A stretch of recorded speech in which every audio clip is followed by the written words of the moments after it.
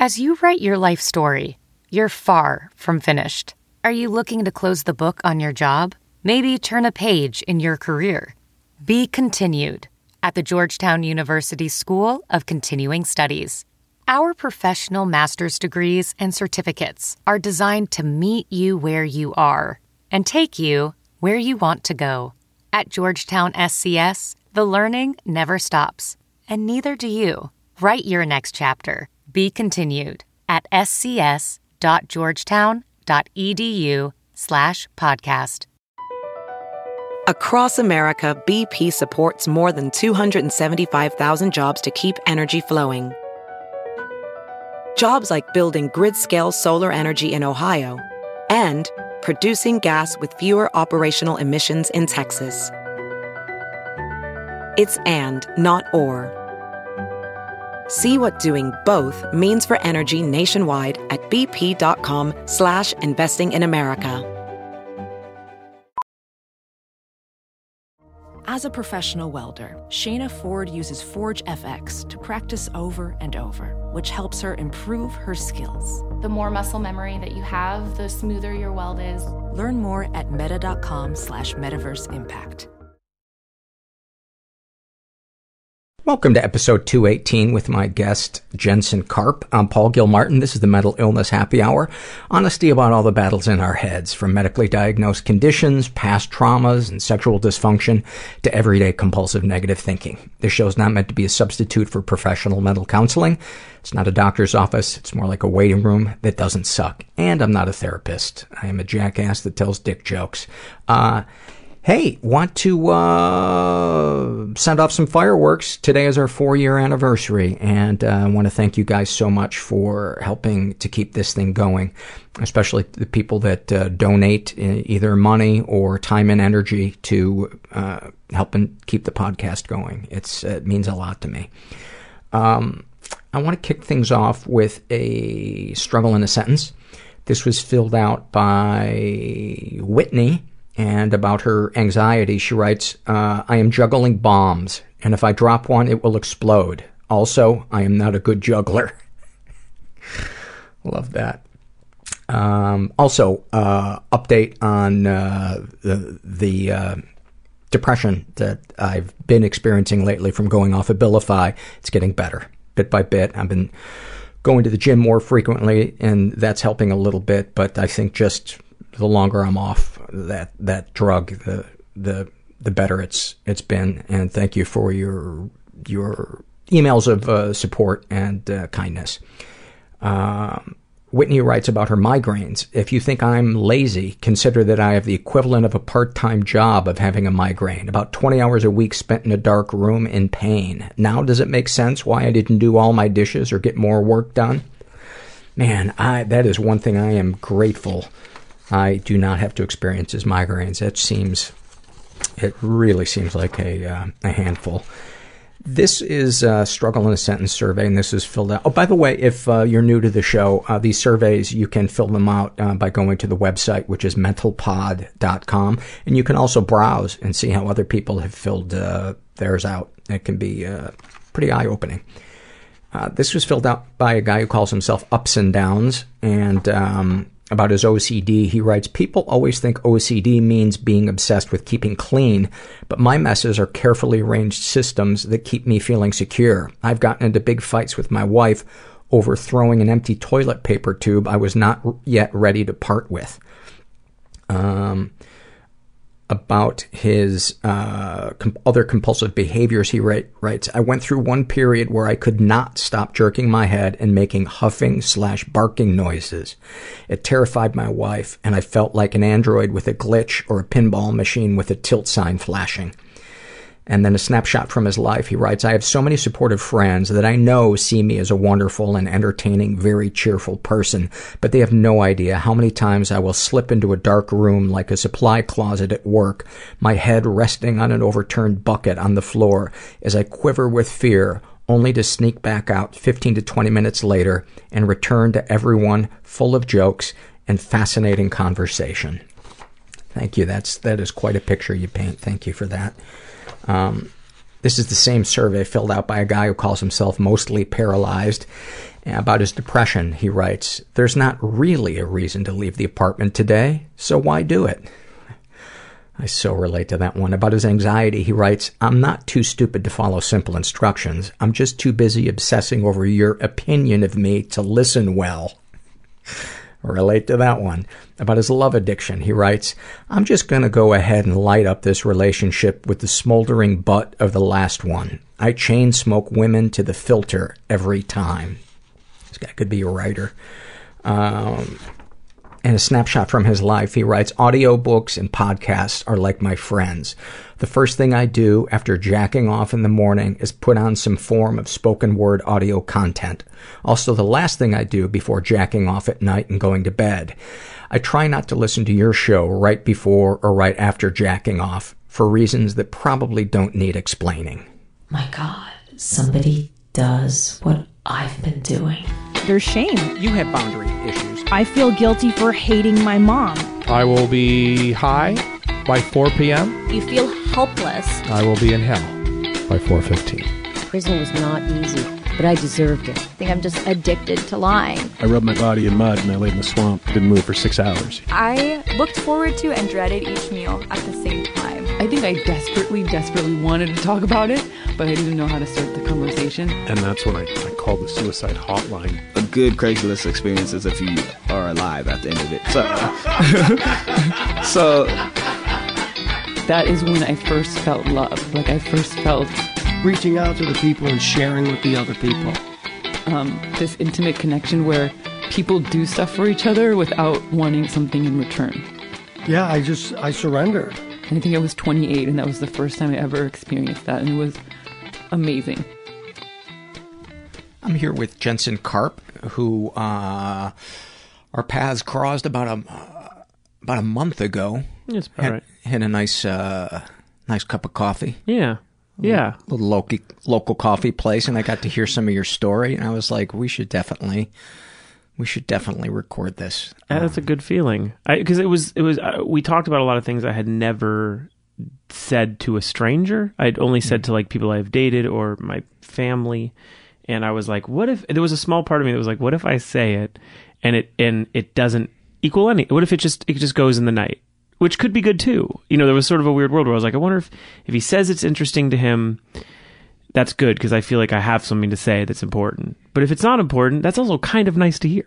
It was like, it could have went either way and I would have felt very nice about it. I don't know. That's a great attitude. Yeah, that's a really great attitude. You're somebody who's difficult to describe because you have got so many irons and so many fires. You were a rapper starting when you were, 12 years old? Yeah, I was. Rap was always my passion growing up, and fate had it that I was sort of founded as a rapper at a young age and had two sort of incarnations, one at 12 and then one at 19 where I was signed and attempted a career. Both went in very strange ways and went pretty deep into it. But I'd released an album when I was about 20, 21. I recorded with Kanye West and the Black Eyed Peas and Maya and Redman and Fabulous and all these things, looking like an accountant the entire time. And yeah, and what name? It was Hot Carl when you were a 12-year-old. Oh no, when I was 12, I didn't know what a Hot Carl was. I went by Younger MC, which was like a playoff of Young MC. I was supposed to be younger. Okay. It's not my best bit. And then to further the bad name career I had, I was Hot Carl, which is code for pooping on someone's chest, which was a rap battle thing. It was like, you shit on that guy, and then I took Hot Carl because of that. What's the difference between a Hot Carl and a Cleveland steamer? I believe Cleveland steamer's the shower's on and you close the door or something? I think it's just in the way you do it. Yeah, I think there's like saran wrap in one of them, and it's just like I never... And the reason I took that name was just happenstance. I entered this radio contest and they said, what's your name? And I'd always joked around that Hot Carl would be a funny name because you shit on people in battling and da-da-da. And I took it, and had I known it was going to be, like this thing that would forever hold me to it, I don't think I would have picked a name about pooping on someone's chest. I would have avoided it. We were doing an episode of Dinner and a Movie one year, and a lot of times when it would get towards the end of the day, we'd start to get tired, and so we would get really blue to make each other laugh to keep our energy That's up. The room. And to make the crew laugh. Yeah. We loved making the crew laugh. And so Claude, one of my co-hosts, said something about Uncle something or other, and I said, I think I know his cousin, Hot Carl, or it's Cleveland Steamer or something like that. And the producer laughed, but she didn't know. She just thought it was just a wacky name. Yeah. So she doesn't edit it out. Oh, no. And it got on air. And it was during a Verizon ad. Verizon was on that segment. That's great. So the guy who is in charge of the account at Verizon is watching it 24 hours. He's watching the tape. Dailies, the tape. Sure. Yeah. 24 hours just to approve it before it goes live. Yeah. And he told me the story. He said, I'm just sitting in the desk with my feet up, eating his sandwich, and all of a sudden he hears that spit take. I'm sure. All of a sudden, everybody's on the phone with everybody, the heads of the network, and I get CC'd on this email with a paste from the internet, a cut and paste of what a Urban Dictionary. What a Hot Carl is. Yeah. That was one of my real successes was I was added as a definition on Urban Dictionary. So there's like poop on chest, blah, blah, blah. An MC from the San Fernando Valley was like the third one. And I was like, I'll retire now. It's like, that's good enough for me. And when I'd meet people, they'd be like, his name's Hot Carl. Some people would be like, oh, nice to meet you. Or, Carl or whatever. And then every once in a while someone would go, really? And I'm like, oh, that person knows what it is. Yeah. But yeah, I was always, had I got to pick, I don't think I, looking back, would have picked it again. And how old are you? I'm 35 now. Okay. Yeah. And there's two parts of your story that I find the most interesting and that I want to get into. One is the obsessive thoughts. Yes. What is the I have OTD. I have obsessive thoughts disorder. Okay. It started as OCD as a child, and then it developed. I actually grew out of a lot of the compulsion and repeated pattern, and now it's just thoughts. Okay. Mm-hmm. And the other thing I wanted to talk about was the incident when you were 13. I was 13 years old. Yeah. 13-year-old. You were 13-year-old. Yeah. And I don't know how would you describe? She was 19, and would the word be rape? I mean, it's something I've never talked about publicly, and I think it's important, and that's why I originally reached out to you to get the story out because, and I guess we can get into it deeper over time, but I do think there's a strange stigma towards boys who have been sexually abused by women, and I call it molestation. I was molested by a 19-year-old woman when I was a child, and I'm not very comfortable saying rape because I do equate rape with feeling that your life is in jeopardy. Mm-hmm. I never felt that my life was in jeopardy. I kind of felt like my soul was in jeopardy at times, but I never felt threatened that I was going to get murdered or held down or anything like that. In fact, you had a crush on her. I loved her. So there, it's even different. And I feel like maybe, she obviously clearly took advantage of me, but it is hard for me to say rape because I do equate that to something else. But I commonly say I was molested. Yes. Yeah, okay. Yeah. Let's talk about the OTD first. When do you remember that first starting? I was around 11 or 9 somewhere in there, and I could not sleep. I was staying awake for most of the night as a child, and my parents. I was an only child, so I was very coddled. And they felt terrible. They didn't know. They just wanted me to fall asleep. They just so badly wanted to help. And my mom would stick around in the room, which now I think has faulted my life moving forward. But how so? I think that, well, I went to therapy. So immediately my parents had asked why I wasn't able to sleep. And I explained that when I was trying to sleep, I would see visions, repeated thoughts and visions. At the time, I also said voices, which is not true. But at 9 or 10, it sounds like voices. It's really just thoughts. And it would be repeated visions of my grandparents' graves. They were not dead. They were not sick. They were young, actually. And I would just imagine what their graves would look like. I couldn't stop the thoughts. They would repeatedly move and move and move. And they were always negative. Always negative. Dark. Always dark. And always mean. Always just mean to me. If it was a good day, even those thoughts, if I could get the grave out of my head, the thoughts then became, you're going to be tired at school. You're going to be tired at school. You're going to fall asleep at school. You're going to fail school. And this just would happen over and over and over. And my mom would stick around, and rather than maybe ask me and really delve into it at such a young age, she hung around. And I think that it became a security blanket of sorts to avoid those thoughts. And did it help you sleep that she was there? Yeah, sure. Yeah. I mean, it's still terrible. It would still take an hour or 2 hours to make it happen. But it was the seeds of something that would define me mentally for years. Is there any lineage of genetic or generational anxiety and worrying in your... Yeah, my mother, yes, for sure, across the board. Yeah, I mean, everyone, my grandmothers on both sides, and my mother and my father, both, my mother especially still deals with obsessive thoughts, or obsessive compulsive disorder. As a child, she checked locks. She was doing a lot of patterns. And then my father would deal with depression. So between those two things, I was hit sort of on both sides. And, it's like, I manifested it in a different way than I think both of them did, or at least that they're willing to talk about, which, I just knew immediately that there was something wrong with my thoughts. And recently this is, a couple books have been written about it, and I've been able to read them and really connect. Something I didn't understand until my late 20s, really. But books that were helpful to you? Very helpful. Which can you name them? I'll give you the name at the end, so I'll look it up. But I don't want to mess up the names. But one of them especially explained that there was when HIV became a thing, when AIDS became a thing, there was a nationwide epidemic of obsessive thoughts disorder, people allowing that to come in. And I also had that in college and late high school, especially after the molestation. I believed I had AIDS. So my mental state when these thoughts weren't going away, and I was crying in college, and these things that like shouldn't have been happening to a boy at a university, these things I couldn't sleep even in college, and just so badly, trying to cling on to someone to be in the bedroom with me. When that's happening, I have AIDS.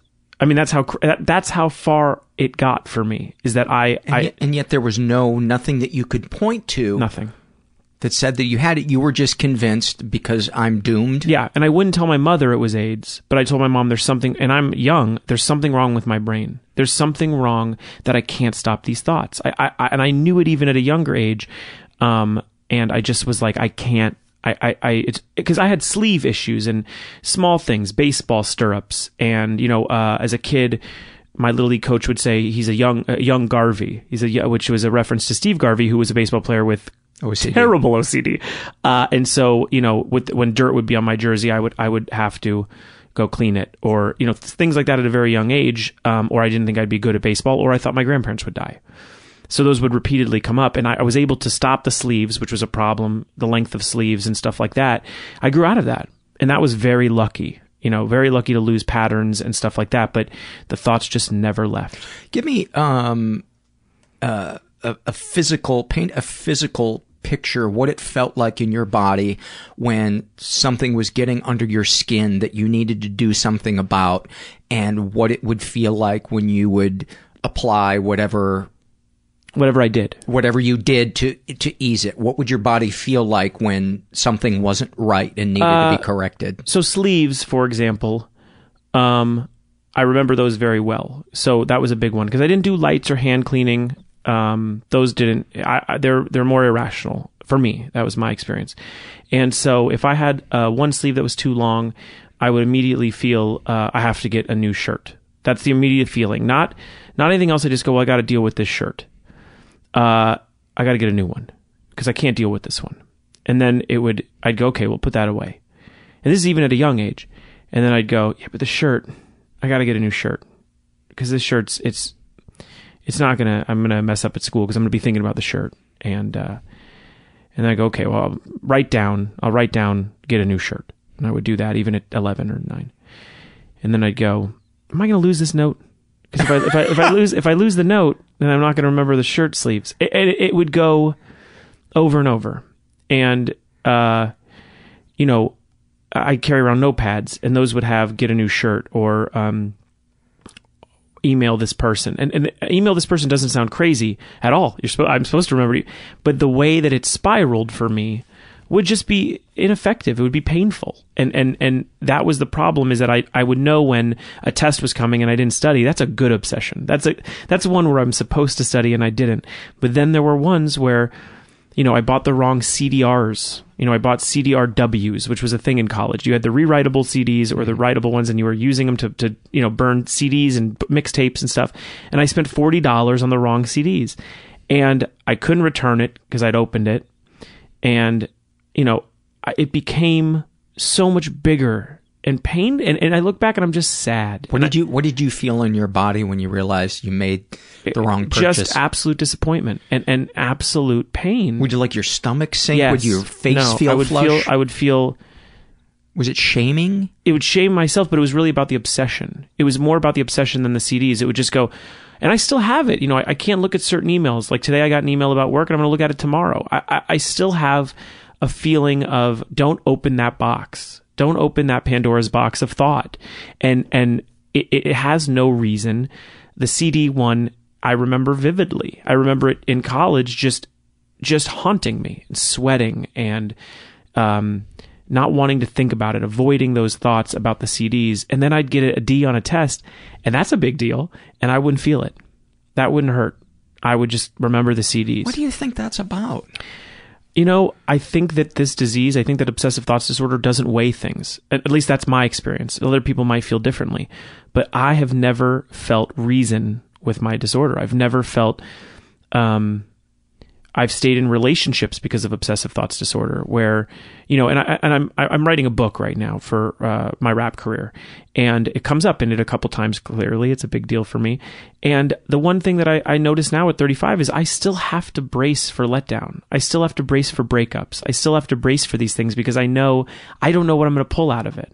I don't look at social media after I break up with someone because even if I don't like this person, I will take one photo and I will think about it for 20 hours a day. And that is not an exaggeration. I will think about it for the entire time I'm awake. That sounds exhausting. And it's so tiring, and it is so mean to myself that there is a point that my friends feel that the few friends that I've confided in just feel bad. It's like you're your own stalker. I am painfully my own stalker. And it's hard to explain to people because everyone stresses. And especially in 2015, it's like everyone feels these pressures. And everyone ruminates. Everyone ruminates. But what they don't understand is that I can't function. So if there's something that I'm obsessing over, I can't readily be a human. How do you get so much done? You've had 2 rap careers. You opened an art gallery. You write for magazines. Because I'll find those few seconds.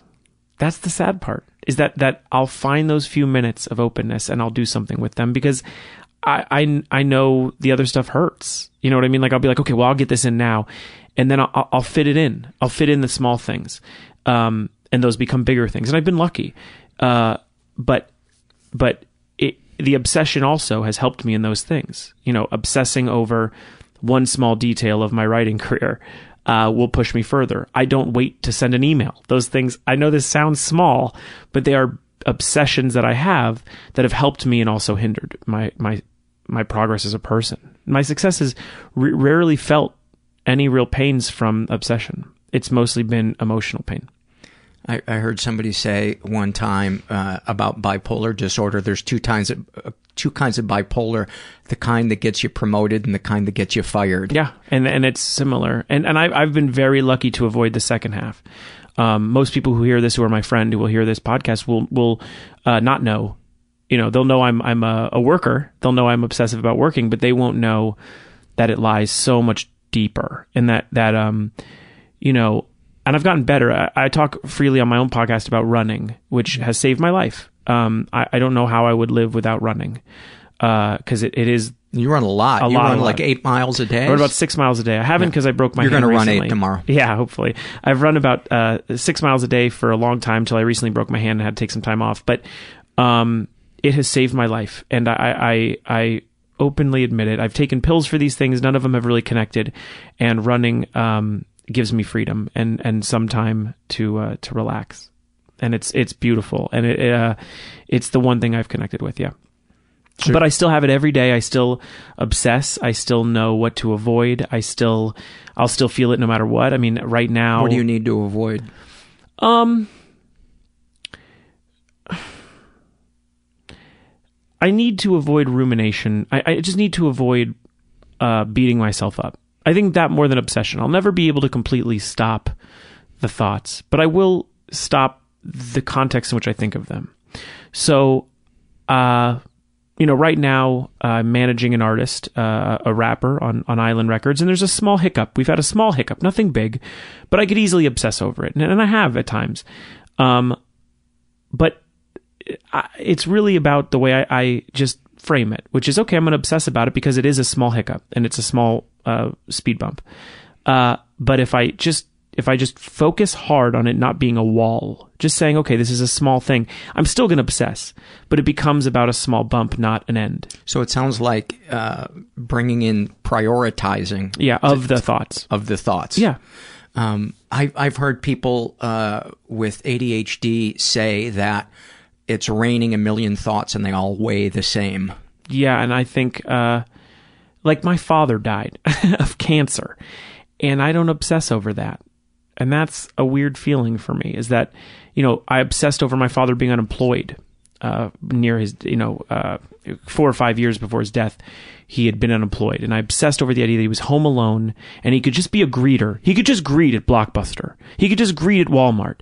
Though that he could just greet. It's such a small thing. It doesn't even resonate with me now. But at the time, it just meant everything for a good month. And I'm even sweating a little now thinking about it.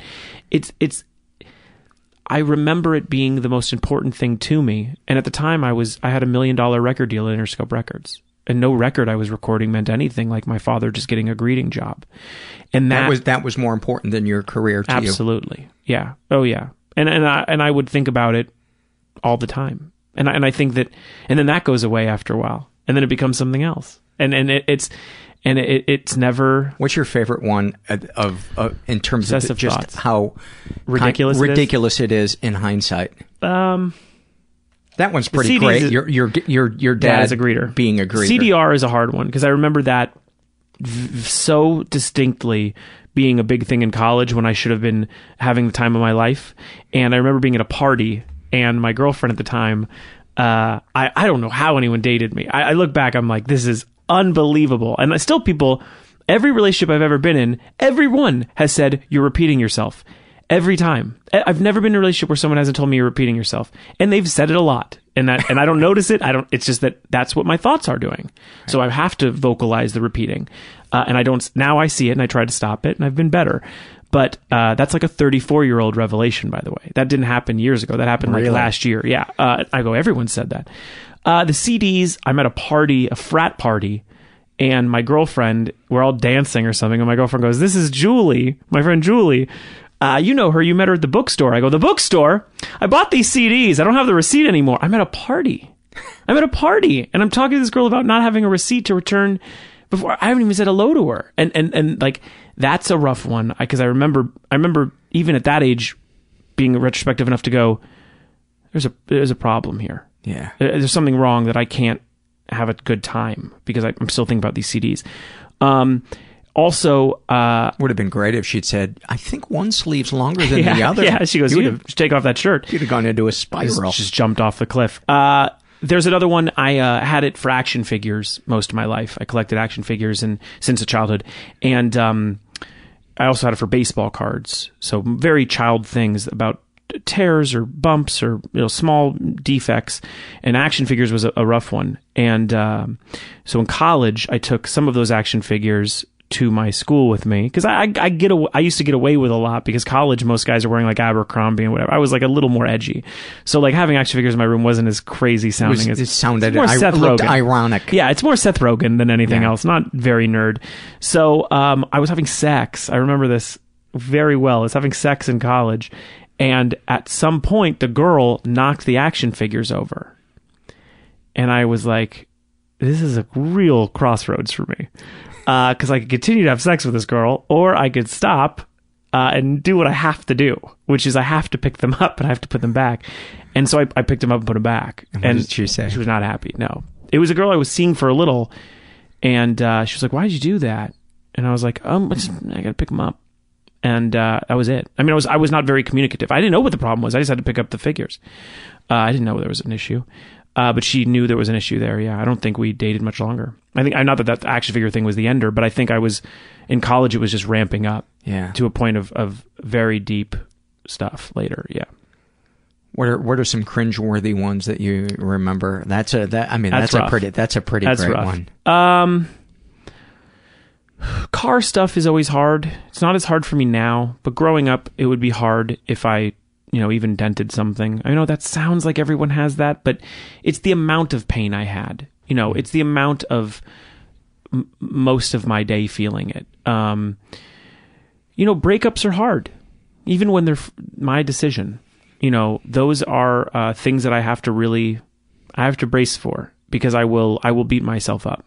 That one I think is pretty common. It is, and I just know that I've allowed it to go too far for me. Like I think at 35, I want to have children, I want to have a family, and I think that I've allowed it to cloud that. So I think yes, it's a common one, but I've allowed it to completely destroy my plans, because those thoughts come up more than let's go find someone worth it. And I think, I've recently been in stuff and recently in a relationship now where I feel like I go, well, this is what I want. I'm going to tell that person what I want all the time. And I know they want to deliver it. They might not be able to every time, but I'm not going to obsess over it. I'm just going to say it, and I'm going to get my feelings out, then I'm going to make a decision based on that. And that's so new for me. Before it would just be, I wouldn't even say anything. I might hint it, but then for 80% of my day, I would think about it. And that's crazy. That's painful. It hurts. It sounds exhausting. It's so tiring. And I think that's repetitive. That's what I've told my mom, who I've been very, once I've learned what it was and been diagnosed and stuff, I've been very open with her, and it just won't stop. It won't, I'll get clarity and then it'll come back in another form. What have I had? Is there anything that helps you as much as running? Or No. Is that by far the best thing? Best thing. As a younger dude in college and stuff, sex helped a ton, and that's not healthy at all. But that would get me away, and it would be sort of the version of my mother staying in the room. I don't have to address the thoughts if someone else is there, and I let it sort of mount and get So you bigger. wouldn't, unless the action figure got knocked over, you were able to lose yourself in it was still fine. sex. Yeah, I was still. I was young, but it was still. Would masturbation? No, but that can become. That could. That could become an obsessive thing, but I've never allowed it to, which is lucky. I've always said, because I've went to rooms before where I've thought of these things, and I've always been lucky in my own mind to say, well, that's never become a problem for me. But but then the CDs are. So there are things that I can't control them. When you say rooms, you mean support groups? Support groups, yeah. I've been for many of them just in order to get my thoughts out and hear that other people are facing similar-esque things. And masturbation seems to come up a lot in a lot of them, and it's never been a real issue for me beyond healthy. But I think I've allowed myself to think it's healthy. Like, oh, maybe I have that problem. Then I'll hear other people and go, oh, no, I don't have that. Like people that are masturbating even when it hurts? 50, 60 times. Yeah. I'm like, well, that is nowhere near. I'm much healthier in that world than I thought I was. What's the most number of times you've masturbated in a day? Oh, I think I've been safe enough to do 2 or, nothing crazy. Yeah. I don't think I've ever done more than 2. Yeah, I don't think. That was lucky for me. I was like, like in a weird way, I was like, well, I easily could have let that become my baseball stirrups or my sleeves or something, and it just never connected. And like I said, my dad's cancer didn't connect. I've just been, I guess, that shows that it doesn't. I feel like OTD for me does not discriminate at all. It can be anything. The things that you think for sure will connect with me as obsessive just sometimes don't. It's so interesting why it seems so random what it picks to give weight to. Yeah, I worked for Topps baseball cards one year, and they were so nice to send me this Garbage Pail Kids uncut Series 1. It's like all the cards connected, uncut. Wow, and it's worth like $1,000. They were so nice to send it to me. It's not like a remake. It's from the 80s, and they knew it would mean something to me, so I got it framed. And on the way to the framers, just a small part of it bubbled. The smallest part creased. Just the smallest part. And I still think about it. That's a 6-year-old story, man. And I still think about the bubbling once a month. And that is a lot to think about of the smallest thing. And it doesn't hang up in my house. I don't know if that's connected, but I remember those things. And you know, I've lost money in deals. I've done things that are much bigger than that crease. But that is what my OTD is connected with. I've noticed a lot of people, and I include myself in this group, that collect things. There is a losing yourself in it, obsessive quality to it, and a particular personality that you find, especially at conventions. Like some of the rudest, most asocial people I have ever met are people that collect. Yeah, well, I've gotten rid of most of my obsessive compulsive disorder. I definitely have. I still, even if there's something wrong with this, I'll feel it, I'll let it go. But I'll still feel it at the beginning. But I still have it for, I collect, I'm the one person left collecting Blu-rays and DVDs. I'm literally the one person left. And I cannot loan one out. There is nothing in my body that allows me to loan someone one.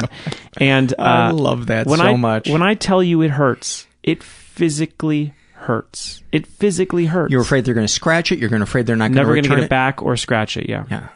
And in college, it was worse. There's a story, and I'm so sorry to him, and I know we're Facebook friends, and I should send him a message, but my roommate, freshman year, I had brought out my PlayStation, which at the time was, not every college dorm had it. It was not as readily available as video games are now.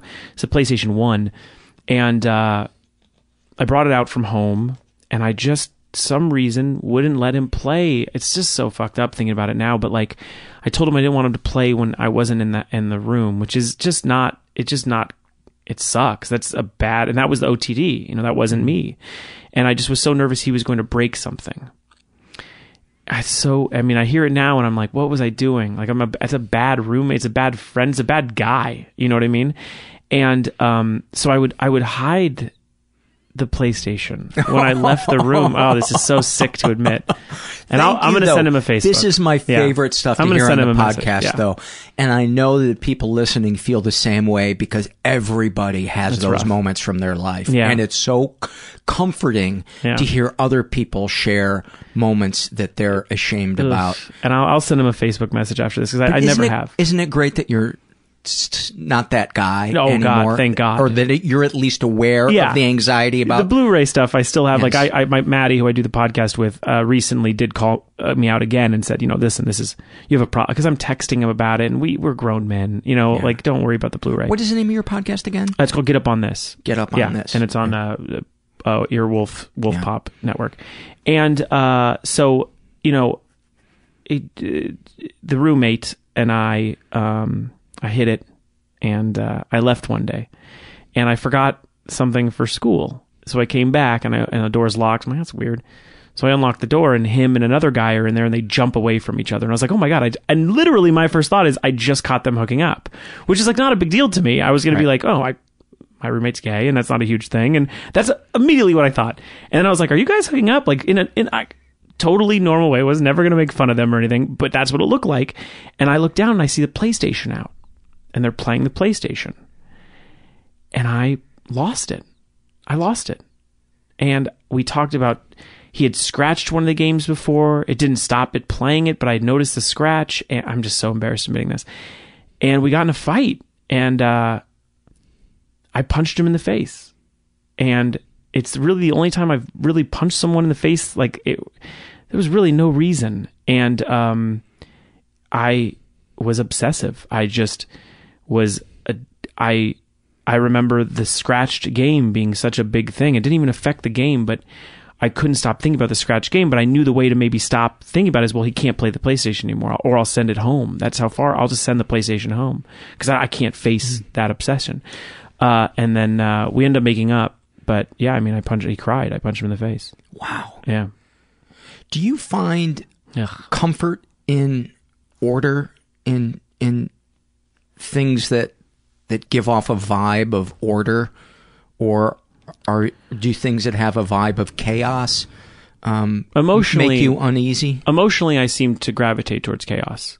In the partners that you pick? My picking, and then also like my relationship with my father. He had cancer and depression and a lot of crazy things that sort of made us very dependent on each other. And my mother and I had a dependence for a while. She's gotten a lot better. But yeah, I seem to be, for a while I was like, it comes to me. And now I'm just sort of like, well, that's not the truth. I find it. So, but order in life, sure. I have so many businesses and things that I have going on. I think that I like to have them in order, but I can accept some chaoses as long as it doesn't trigger the one aspect of my life I don't have under control, which is my thoughts. I see. If it doesn't trigger that, I'm totally fine. It's just that some things will and some things won't. Do you want to talk about the event? Yeah, and it does tie in. It's very much related, and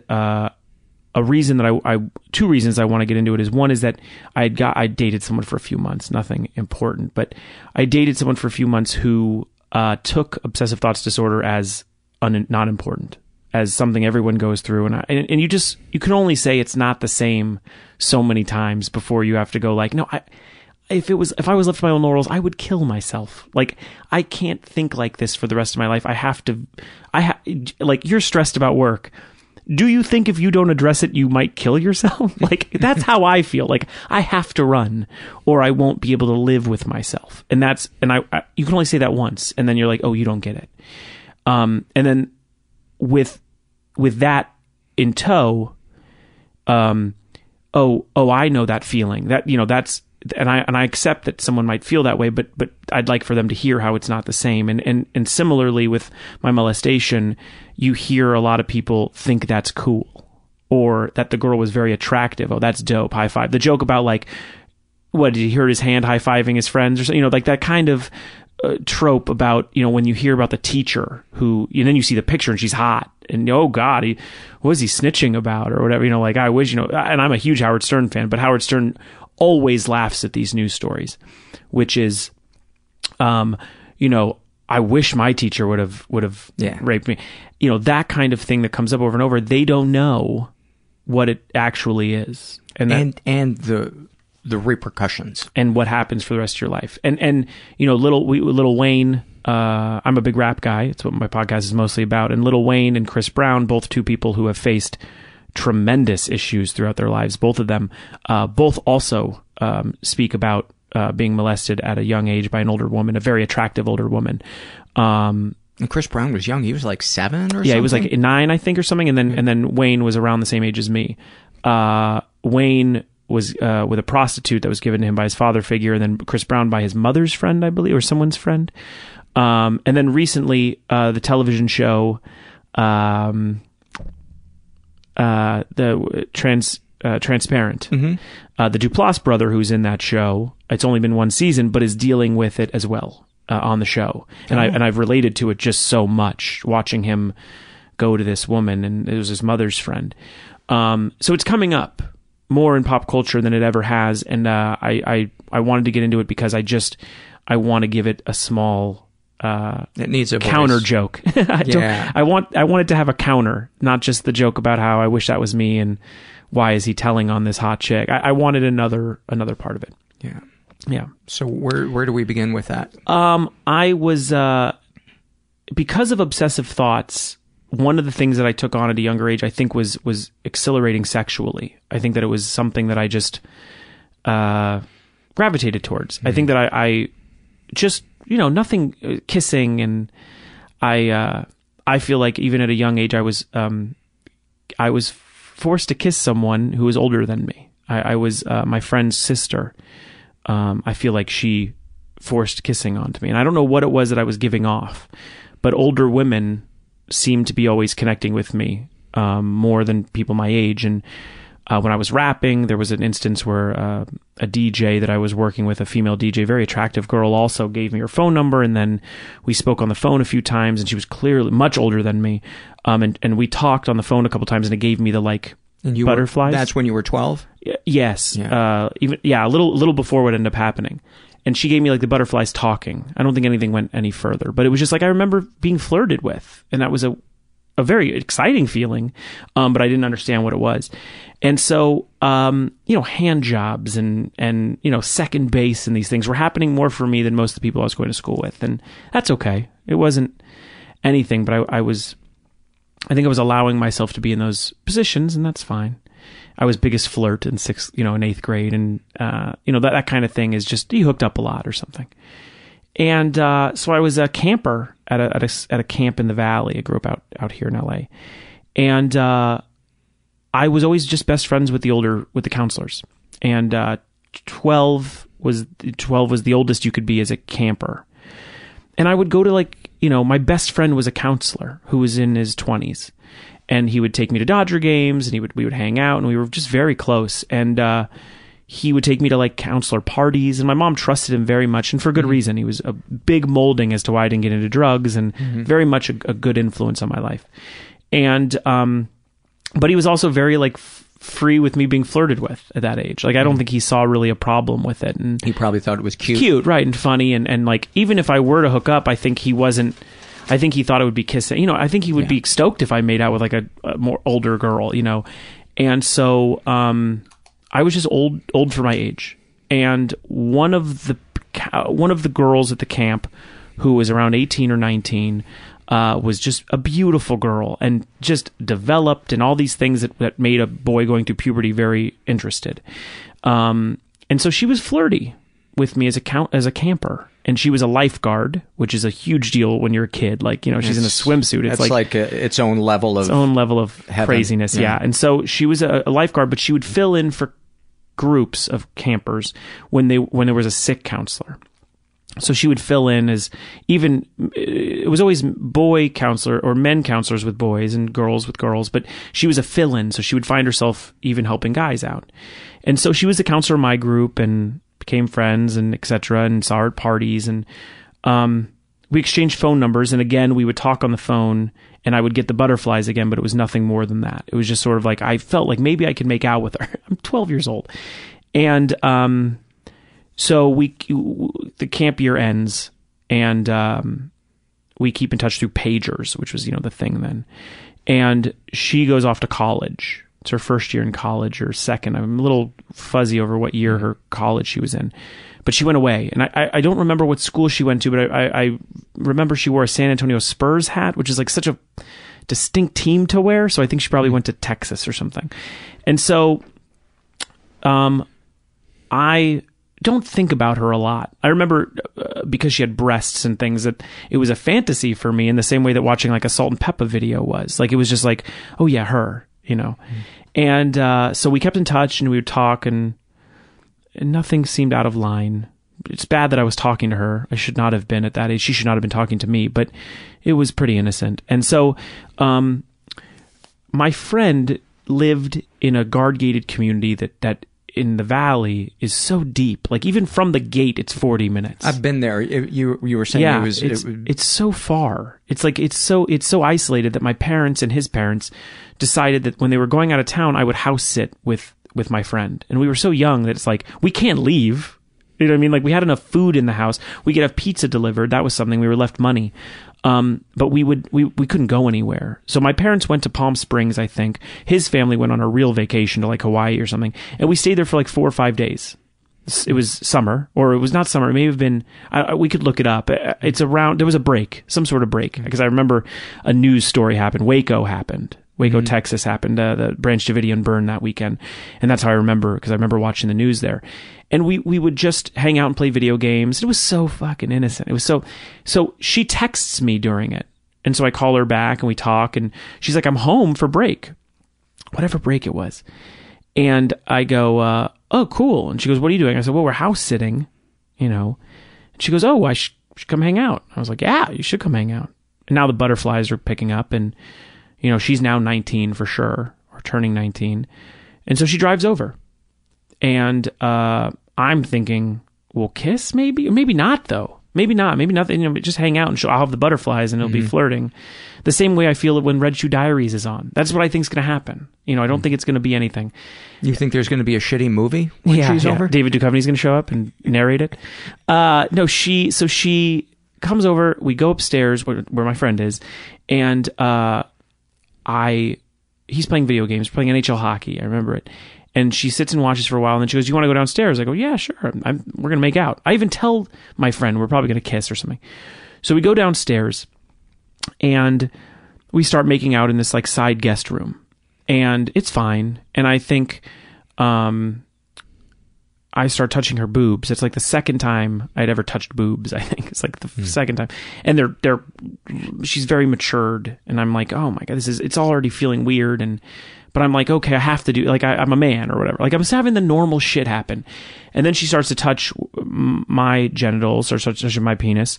And I'm like, oh, this is very weird. And I'm sweating, and I don't feel right. And then she takes her shirt off, and I was like, that's the first time that's ever happened. You know, like anything that's happened before, that's been like at a movie theater where it's like, I don't know what I'm doing.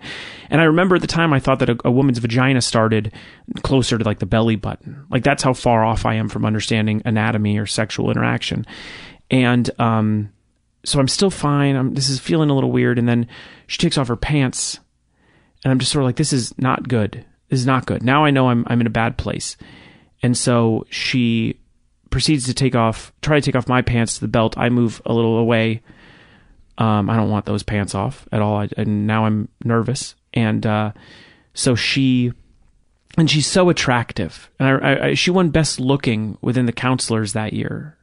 Or no, I'm sorry, she won best body within the counselors that year. Like, I should be thrilled I'm saying I should be thrilled. This is the best case scenario. In your head at that point, are you surprised by your reaction? Yes.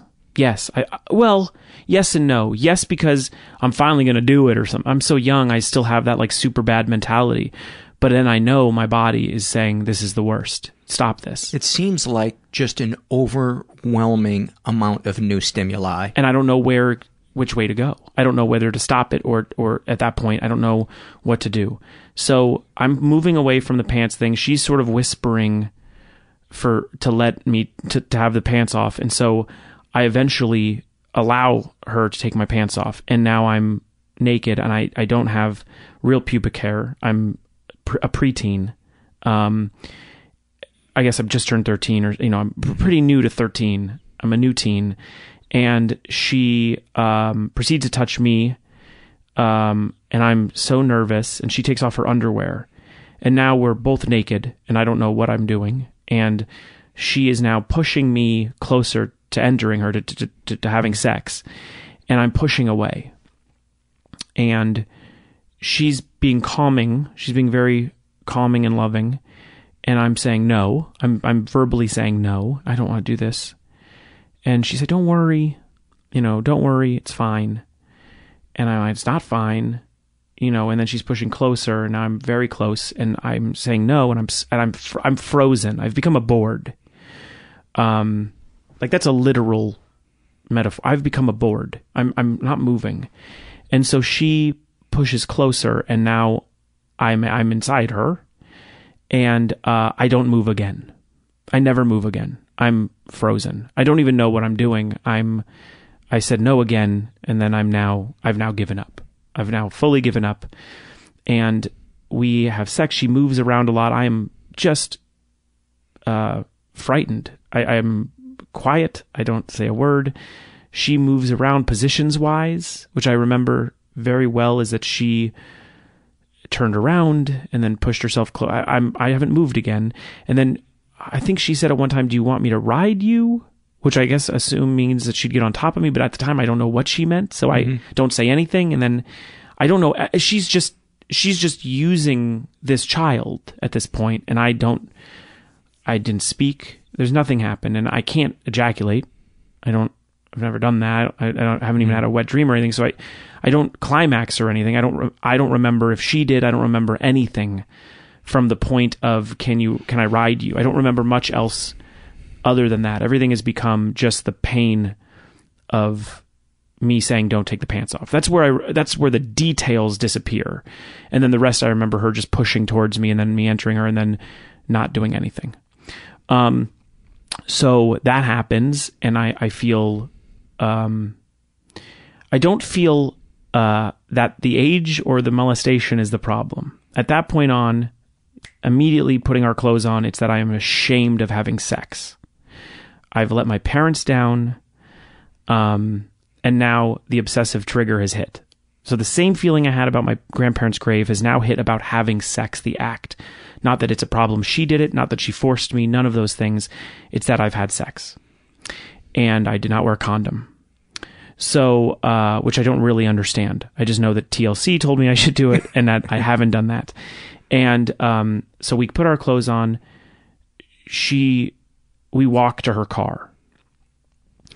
And I can tell, I haven't said a word, and I can tell there's a problem even amongst us now. She knows there's a problem.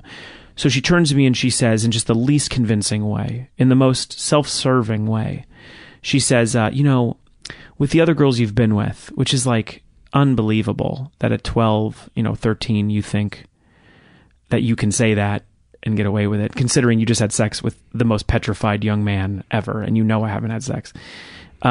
She says, with other women, make sure, you wear a condom, or, you can't do that. And I go, oh, okay.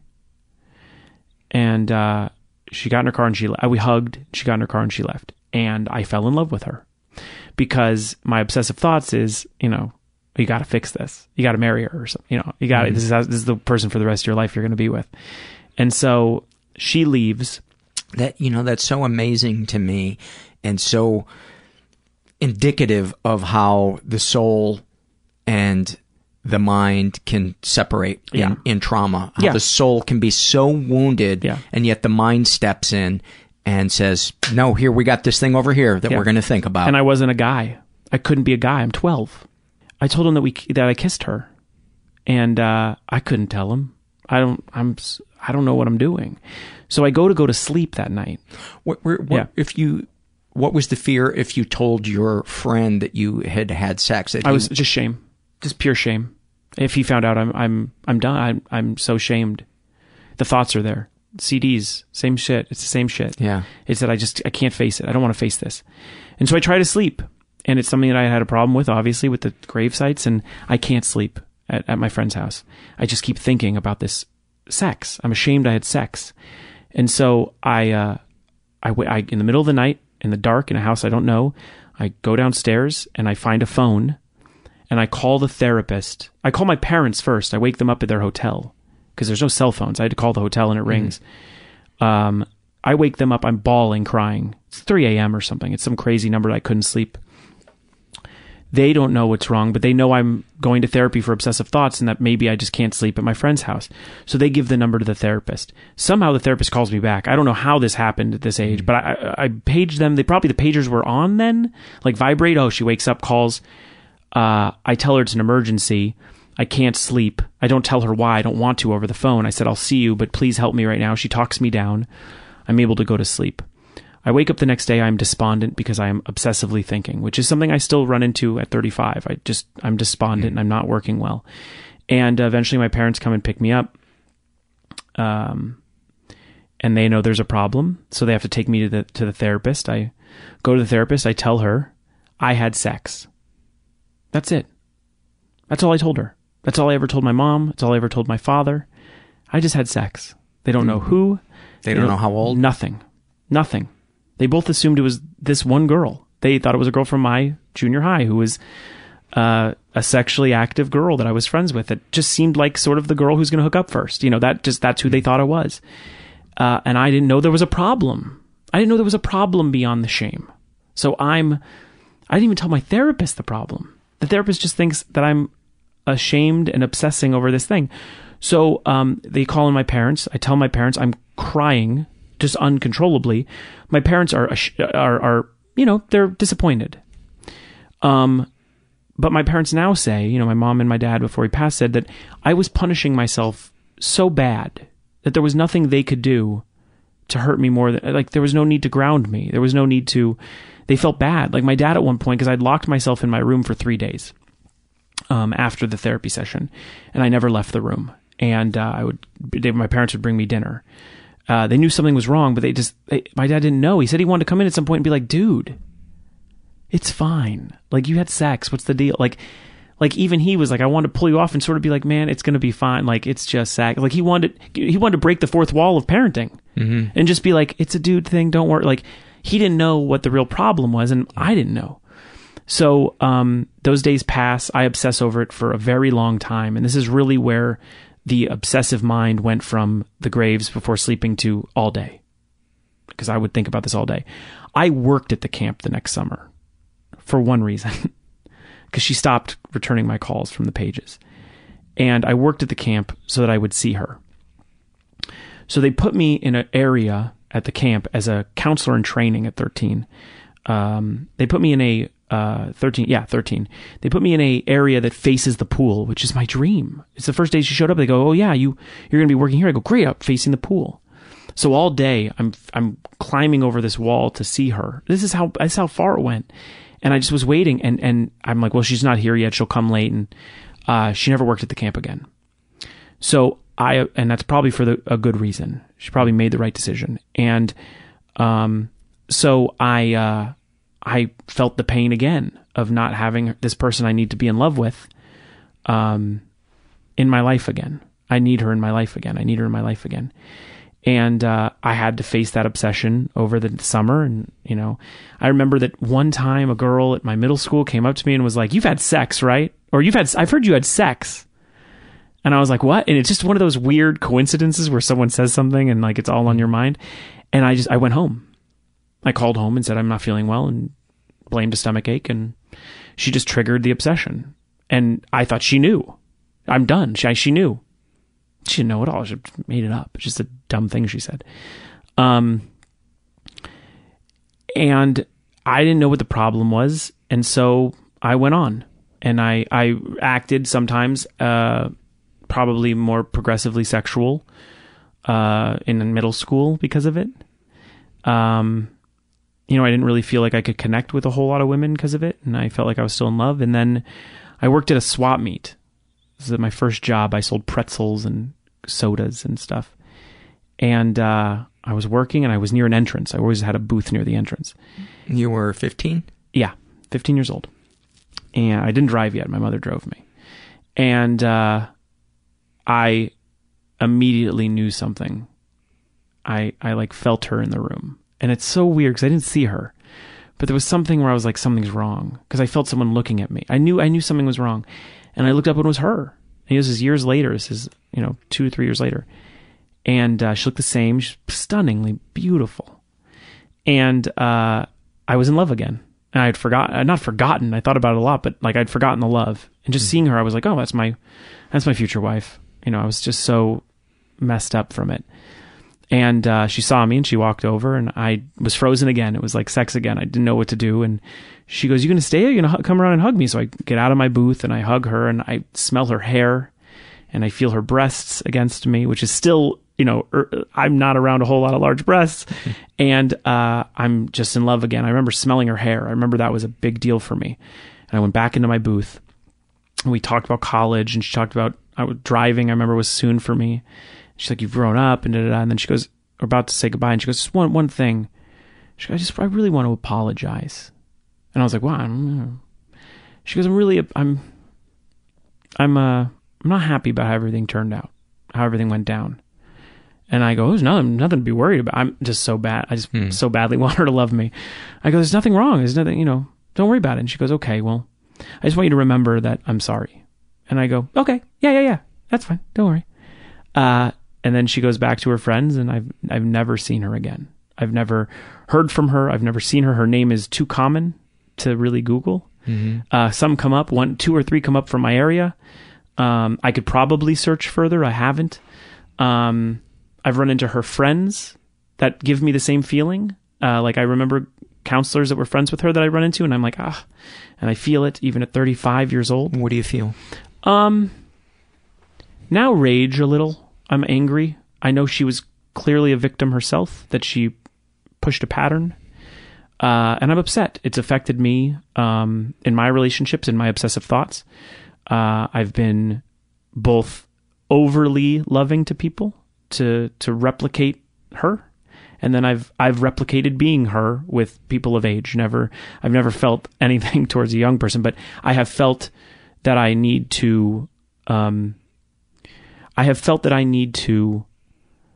have someone love me. And I feel like that has been because I was forced to love at a too young of an age. And I was taken advantage of. And she was probably taking advantage of herself, and she needed to do that as well. I'm blessed and lucky to not feel that I need to do that. I've always known that it's a disgusting thing that happened to me. I didn't understand what the problem was, the real problem, not the shame of sex. I didn't understand that until my mid-20s, where I finally sort of told someone that this person was 19, and then I saw their reaction. What was their reaction? I mean, I was raped. That's what they would tell me immediately. I didn't have sex again from 12. I didn't have sex again until 18. And it was with my first girlfriend in college. And I avoided it. That's another thing. I went to spring break in Cancun for senior year or graduation party, whatever it was. Mm-hmm. It was a trip all the school went to. And I met this girl who was like super hot and fun and great and exciting. I'm 17, 18. And she wanted to have sex, and I just kept saying no. And this girl was a normal human who allowed me to say no, but that's not happening much on a senior trip to Mexico. You know, it's just not happening. Every other friend of mine is trying to have sex. I'm trying to avoid it. And so when I finally fell in love with someone in college, or I had love for someone, we had sex after avoiding it for a couple months, and then I cried in front of her. She has no reason why. She doesn't know why. She has no idea why. During or after? After. She has no idea why I cried. But I mean, I once in a while we'll talk on Facebook. She's married with kids, and it's never come up. We've never talked about the idea. But she was so loving. She just hugged me, and like, she was a little older. She was like a year older. She'd like been held back a grade or something, or something. She started late, and she was so sweet and loving about it. She never asked why I was crying, and then after that I got over it. You know, I didn't cry again. I just had normal sex, like my age and dating someone. And I didn't realize a problem until much later when I vocalized it. And I told a friend, which turned into, because I was running into sexual, you know, I was running into sort of like oversexing. I was running into like wanting to have sex for a long time. Like that was a thing too. Like I was just trying to please. Like you wanted to make it go an hour? Yeah. Like I was didn't know why. I was just dealing with a lot of sexual confusion towards this tragic incident that happened to me. And I think I just didn't know how to relate to people with it. And so I told a therapist at that time, who then explained to me what it was. What did your therapist say? That therapist told me it was rape. Therapists since have helped me understand that it's more of a molestation, but that girl should pay for what she did, kind of like very much like she never came back to the camp, but I'm worried that she did it to other people. That is a worry I have. I like to think she didn't, and also because she apologized to me, I think maybe she addressed some of her own things, is what I like to think. And she didn't work at the camp, which feels good. I told the camp also. I went back and told the camp. They asked if I wanted to go through her records to find her parents' address and stuff, and I said no. Obviously, a statute of any limitations had ended. That's not my thing. It's just I don't need. Maybe I'm lying because I felt like maybe I do need something, but I don't know what it is at this point. I feel like she apologized, and that was a big move for her. And also, did that help you? No, not at the time. No, and it still hasn't really helped me a ton, but it's helped me to understand that maybe she hasn't done it to other people. I just wanted, I want her to remind me what happened in a weird way. Like I want her to say that she took advantage of me. I don't know if she would, but the sorry is probably as far as I'll ever get. But I would like her to say, yeah, I molested you or something, which isn't going to really happen. So I've gotten better at accepting it. And also, this is something I held for years. Like I didn't tell anyone till late, like in my 30s, really. I could have counted how many people I told on one hand, including my parents. And then just over the last 2 years, I've just talked about it to friends, and anyone I've dated, I've told. This is what happened, you know, and I've cheated on people or things that I've done in my life that I've looked back at now and go, oh, yeah, because I'm nervous to be with someone. I still fear a lot of things, and I fear intimacy. No, because I'm very intimate. It's that I fear the repercussions of intimacy. I do it anyway. I still victimize myself in them, and then sometimes I will be the girl. Sometimes, and I will find something to sabotage this sexual connection a real connection I have with someone for a sexual connection. So I've done both sides, and I've been very confused. And so would it be safer to say that intimacy is fraught with landmines? It has landmines, absolutely. Yeah, it has landmines, and those landmines involve obsession. They involve thinking about it a lot, or what are some of the greatest hits of the obsessive thoughts when you're in a relationship? I have a bad picker. So I've been in relationships where they end in disaster, and yet I still want that 19-year-old to love me. Mm-hmm. No matter what they've done, I still just need them to love me, and not in like a not in a narcissism way, like in a real damagey way, like in a way of being like, no, I need you to love me because we need to make this work. And that feels like 12-year-old me, 13-year-old me. It feels like me needing to run into her. And I haven't really listened to me as much as I've listened to others. And that's okay. That's not the worst thing in the world. But I know that this woman, which is what she was, I know that this woman planted an unhealthy relationship between sex and love for me, because I, at such a young age, I couldn't disconnect those things, and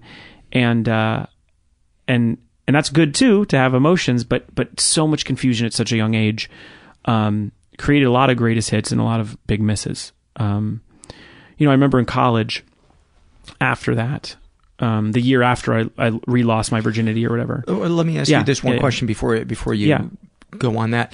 Is it difficult for you to equate sex with love? Not as much now.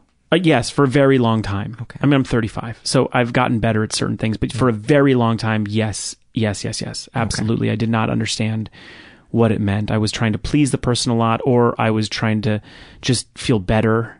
And that's not healthy. That's not nice to those people. And, I was both sides. I was her and I was him. I was both. Both the objectifier and the objected. Yeah, and the objectified. I did both because of this one woman. And I remember in college, I was dating an older girl again. I guess that was sort of not something that has come on since college, but, and I remember calling her and just telling her, you should come over. She's like, I can't. And I blew it up. I just was like, you gotta come over. You gotta come over. And I was asking the 19-year-old, in my opinion, to just come over. Don't stay. It wasn't even connected. Those don't relate to each other. But those feelings were coming out a lot, and depression, and these things were coming out because of something I didn't even know what was the problem. I didn't know that I was molested.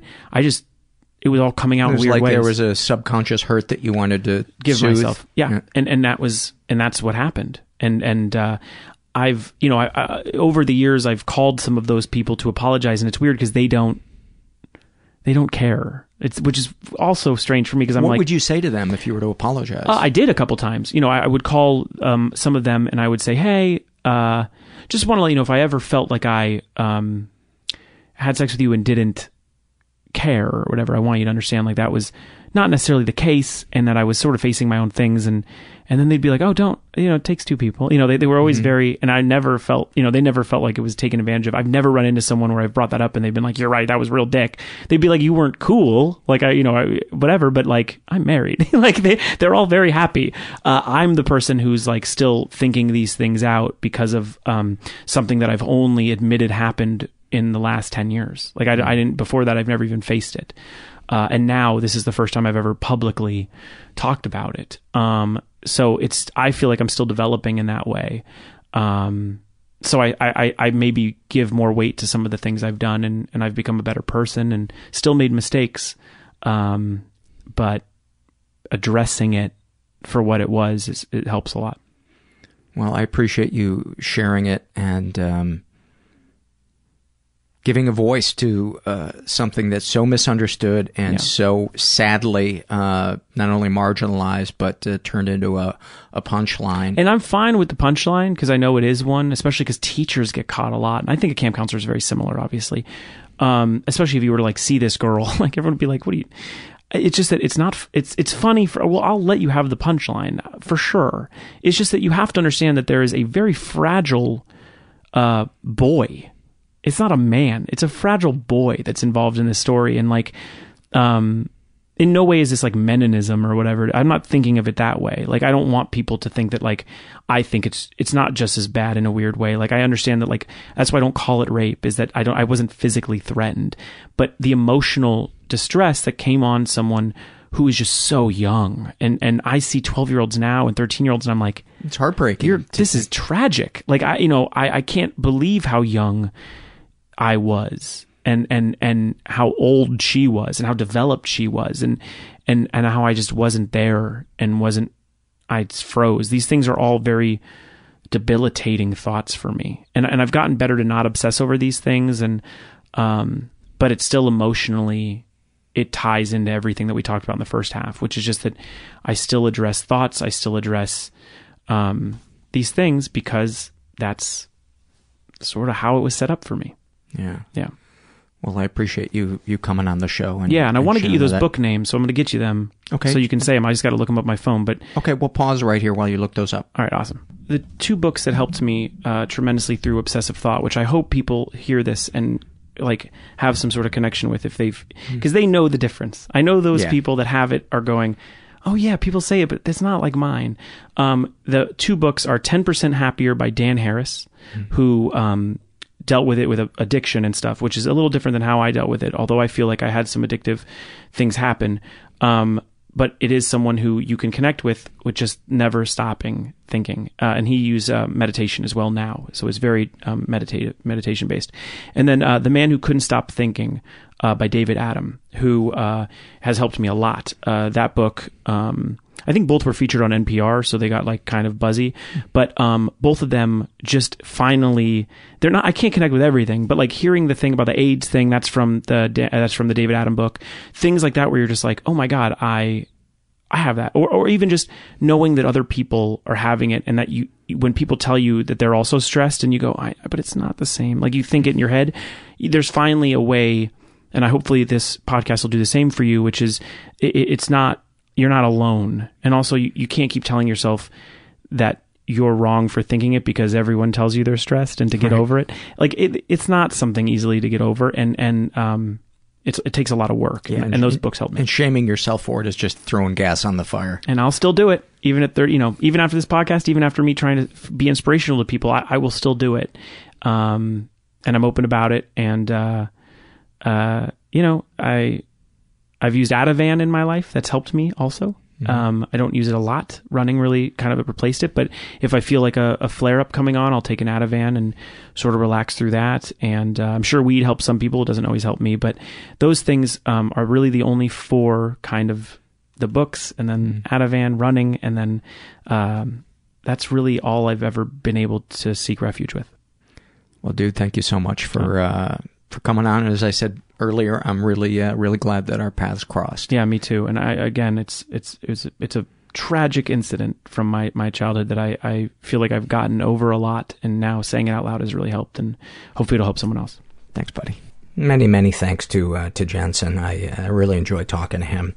Before I take it out with some surveys and emails, I want to remind you guys that there are a couple of different ways you can support the show. You can do it financially by going to the website mentalpod.com and making either a one-time PayPal donation or becoming a monthly recurring donor, which means the world to me and helps keep the podcast running. It's super simple to fill out, and you can do it for as little as $5 a month. So you can also support us financially when you're going to buy something at Amazon. Enter through the search portal on our homepage. It's on the right-hand side, about halfway down, not to be confused with the search box for the website itself. And by the way, if you're looking for an episode or a blog around a certain subject, put it in our website's search box. Not to be confused with the Amazon search box. There's a lot of people out there that email me and will say, I'm looking for an episode about depression or something. Just go ahead and type depression. Or uncle fingering. That one, you're going to get a lot of results. You type that one in there.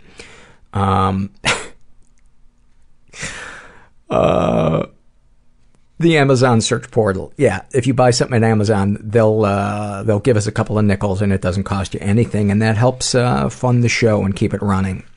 So I greatly appreciate that. You can also support us non-financially by spreading the word through social media or going to iTunes and writing something nice and giving us a good rating.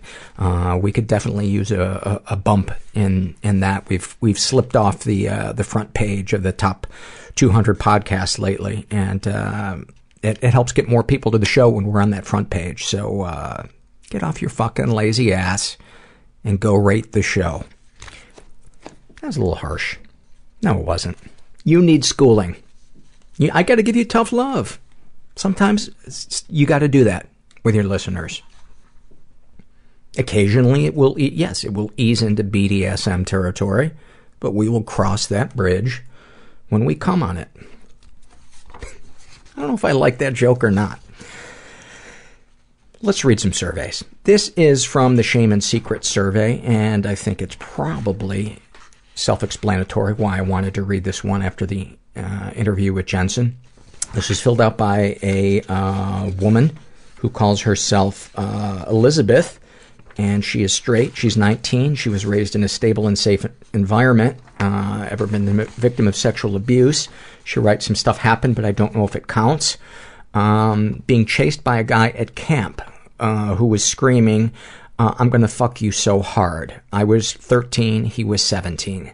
The same guy said every morning at breakfast when he sneaked up on me that he had a dream about me the night before, and he said, I was fucking you damn hard and you loved it all the way.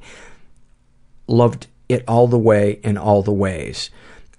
He always stood so close that I could feel him breathing down my neck, or when I turned around, he stood there staring at me. I felt disgusted by myself. By the way, that's definitely sexual abuse. Another guy gave me a massage. I was sitting on a chair and he stood behind me. I had said yes because I'm always so tense. Only shoulders and neck, which it was at first. Then he started going lower and lower and more to the front when he was up.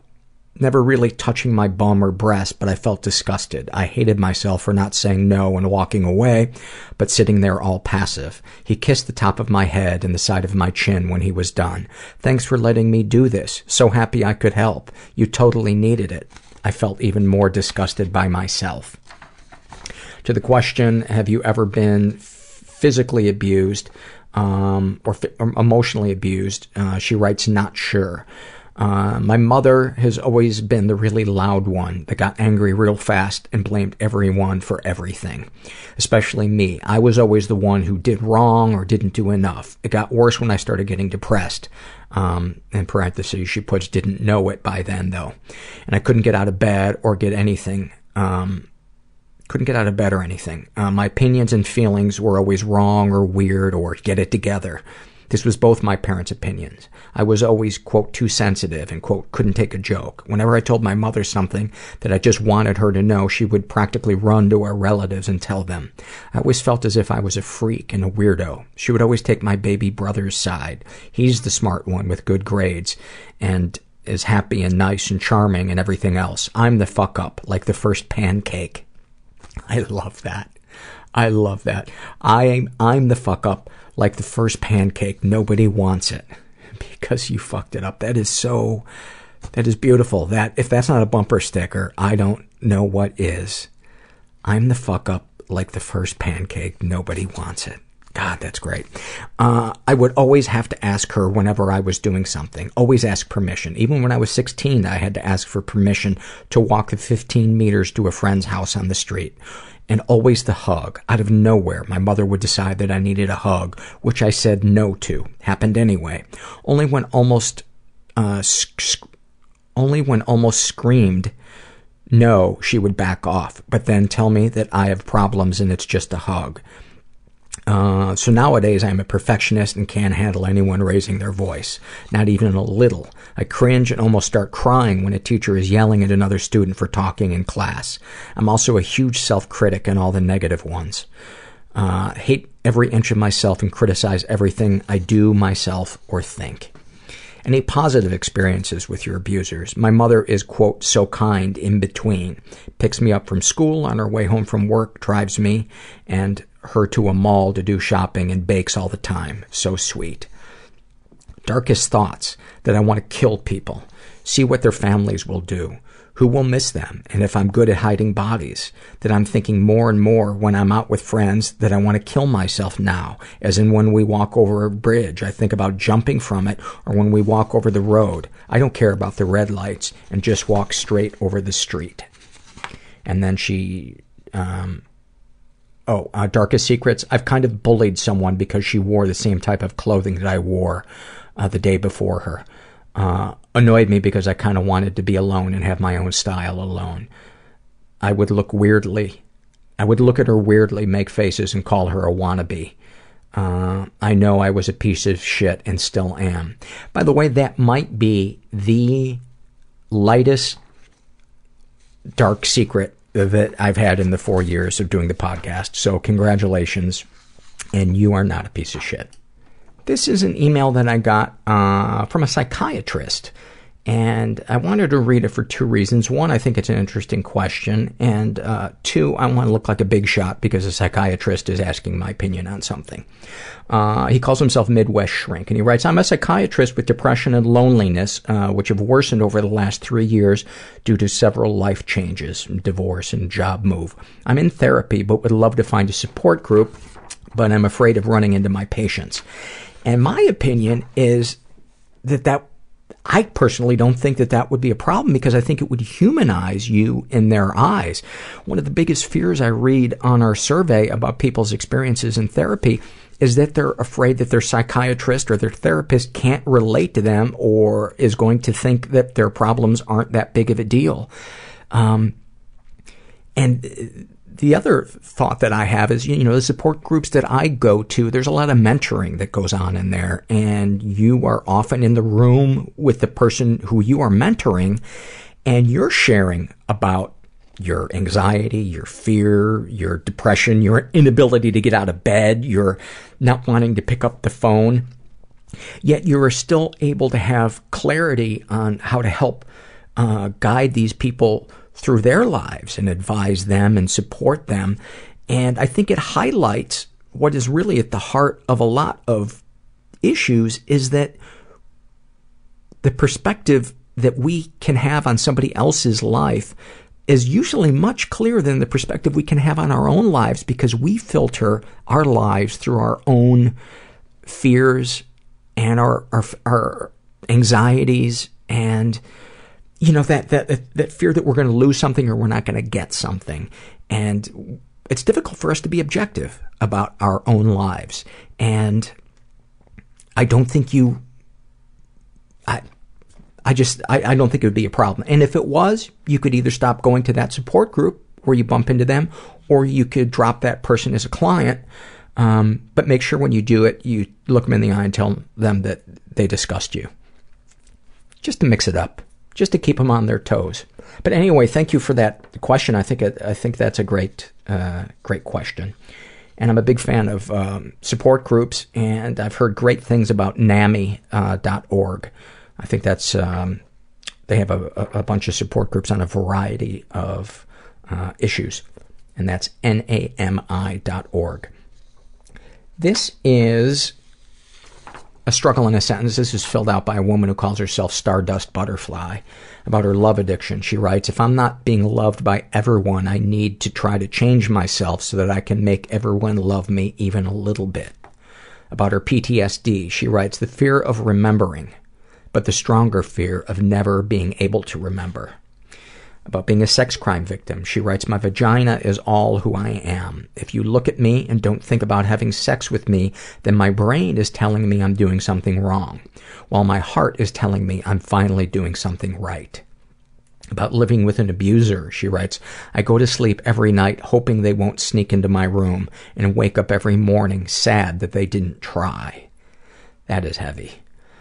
About her anger issues, she writes, if you look at me wrong, I can think of 10 different ways I will hurt you in the future when you least expect it. Thank you for sharing those. That was pretty deep. This is from Anne, and about her depression, she writes, it's like the color fades all around me. I remember moments in gray, hopeless, can't get out of bed. The thought, I can't handle knowing I have to do X every day for my entire life, like taking a shower or calling my partner. I really related to that one. This is an email I got from Amy, and she just wanted to share a moment with me. She writes, I'm so grateful to you and your guests for being so candid and open when sharing. For the first time in months, I experienced a feeling of joy, an unexpected feeling of intense, explosive effervescence welled up within me and almost knocked me off my feet, not literally, but emotionally. I was standing at the train station waiting to start my journey home after a long day. As always, I was listening to something. Usually I listen to a podcast, but for whatever reason, I wanted to listen to music. On a side note, I used to listen to music all the time. Music was a part of who I was. It made me feel alive. But a few years ago, I started to realize music didn't do for me what it used to. I thought it was a part of growing older.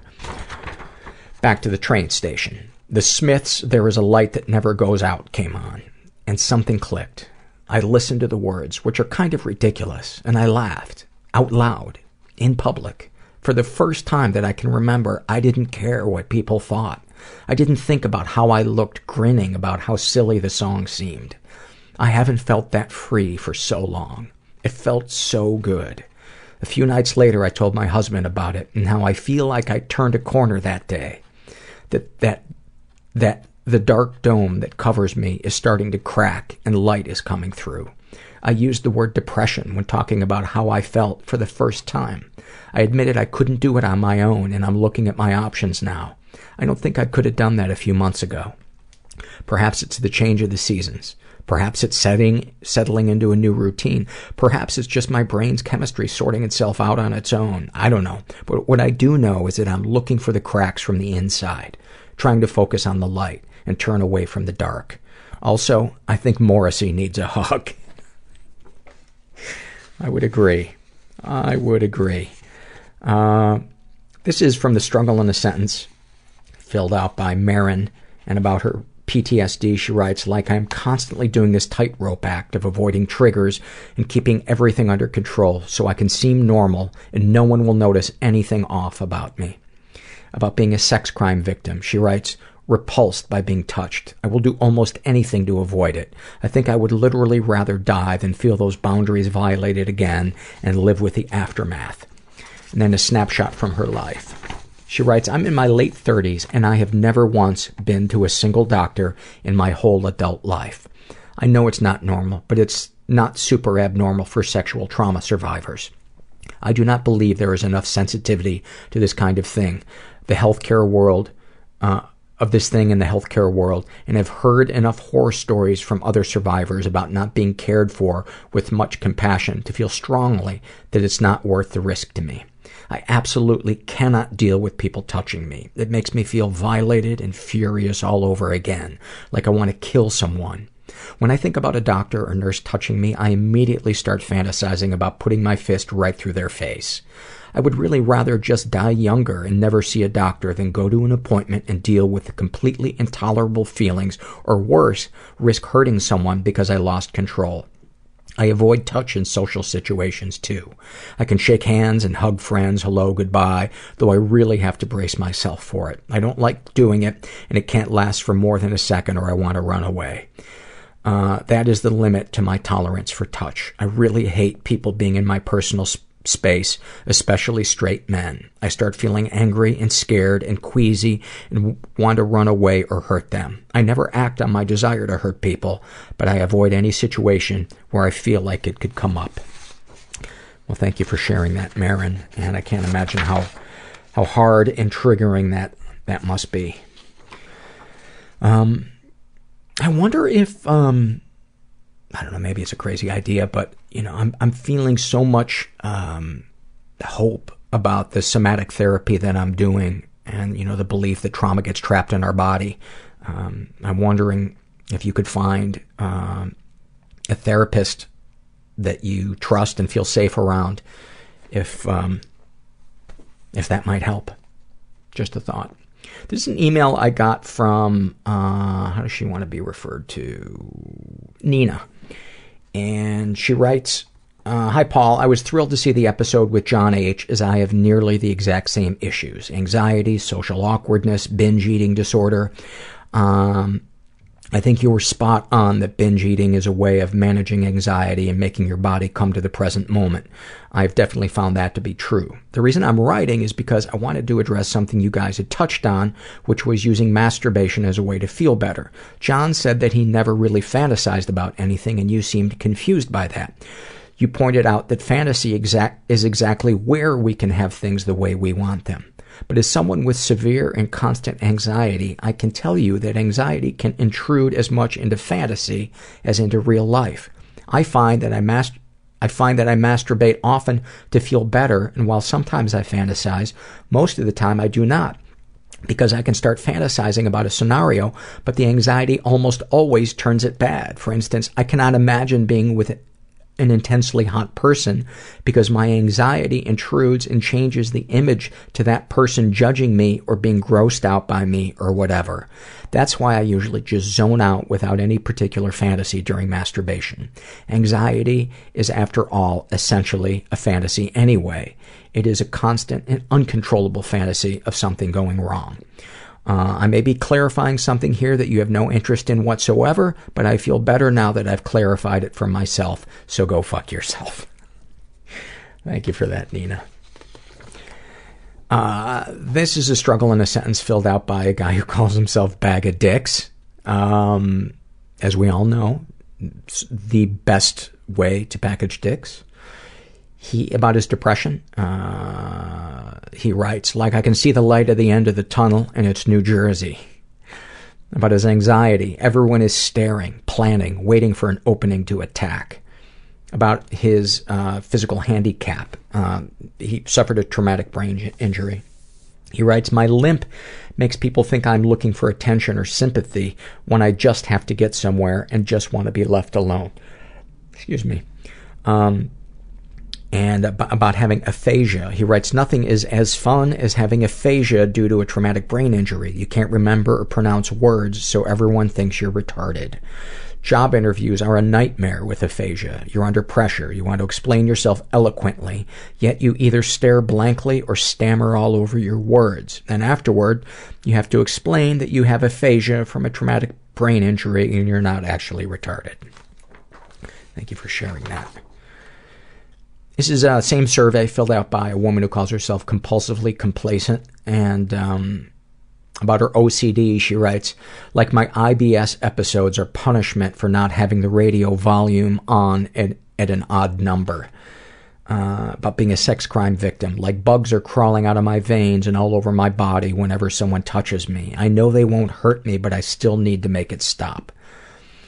Snapshot from her life. Being told by friends for so long that I was just overreacting and he would never do that now I have to constantly remind myself that I'm not a liar by rereading threatening and abusive text messages from my ex, which only makes the pain fresh all over again, but at least I know I'm not crazy. This is the same survey filled out by Molly. And about her bulimia, she writes, I hope the laxatives work so I can feel empty, and I hope they don't so I can sleep through the night. About her love addiction, if he is nice to me, then I matter. About her OCD, each time I walk past the sink without washing my hands, it's a small victory.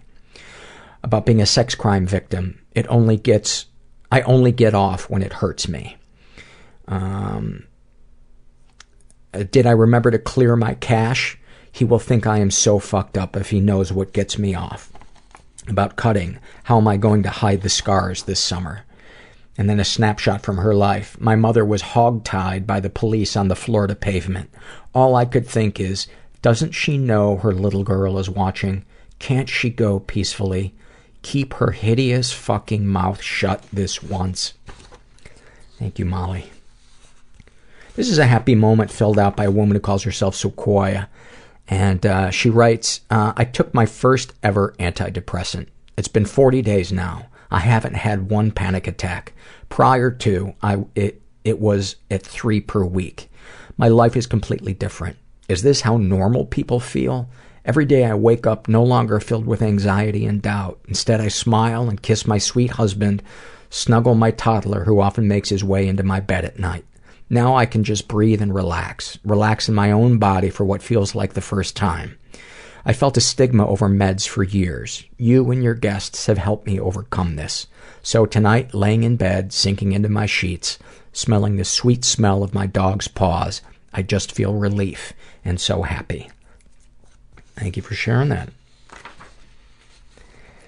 This is from Nicole, and this is her struggle in a sentence, and about her depression. Her bipolar. She writes, "It kills me to know that now that I'm medicated, I'll never be as happy as I was while manic." I gotta agree with that one. I've experienced mania before, or at least hypomania, and even though you wind up doing jackass things, it feels so fucking good.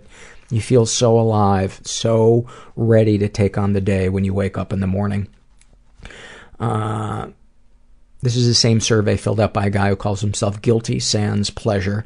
And about his depression, he writes, "God's ironic foot on my chest, holding me in place, but never leaning hard enough to finally kill me." Boy, is that a good one.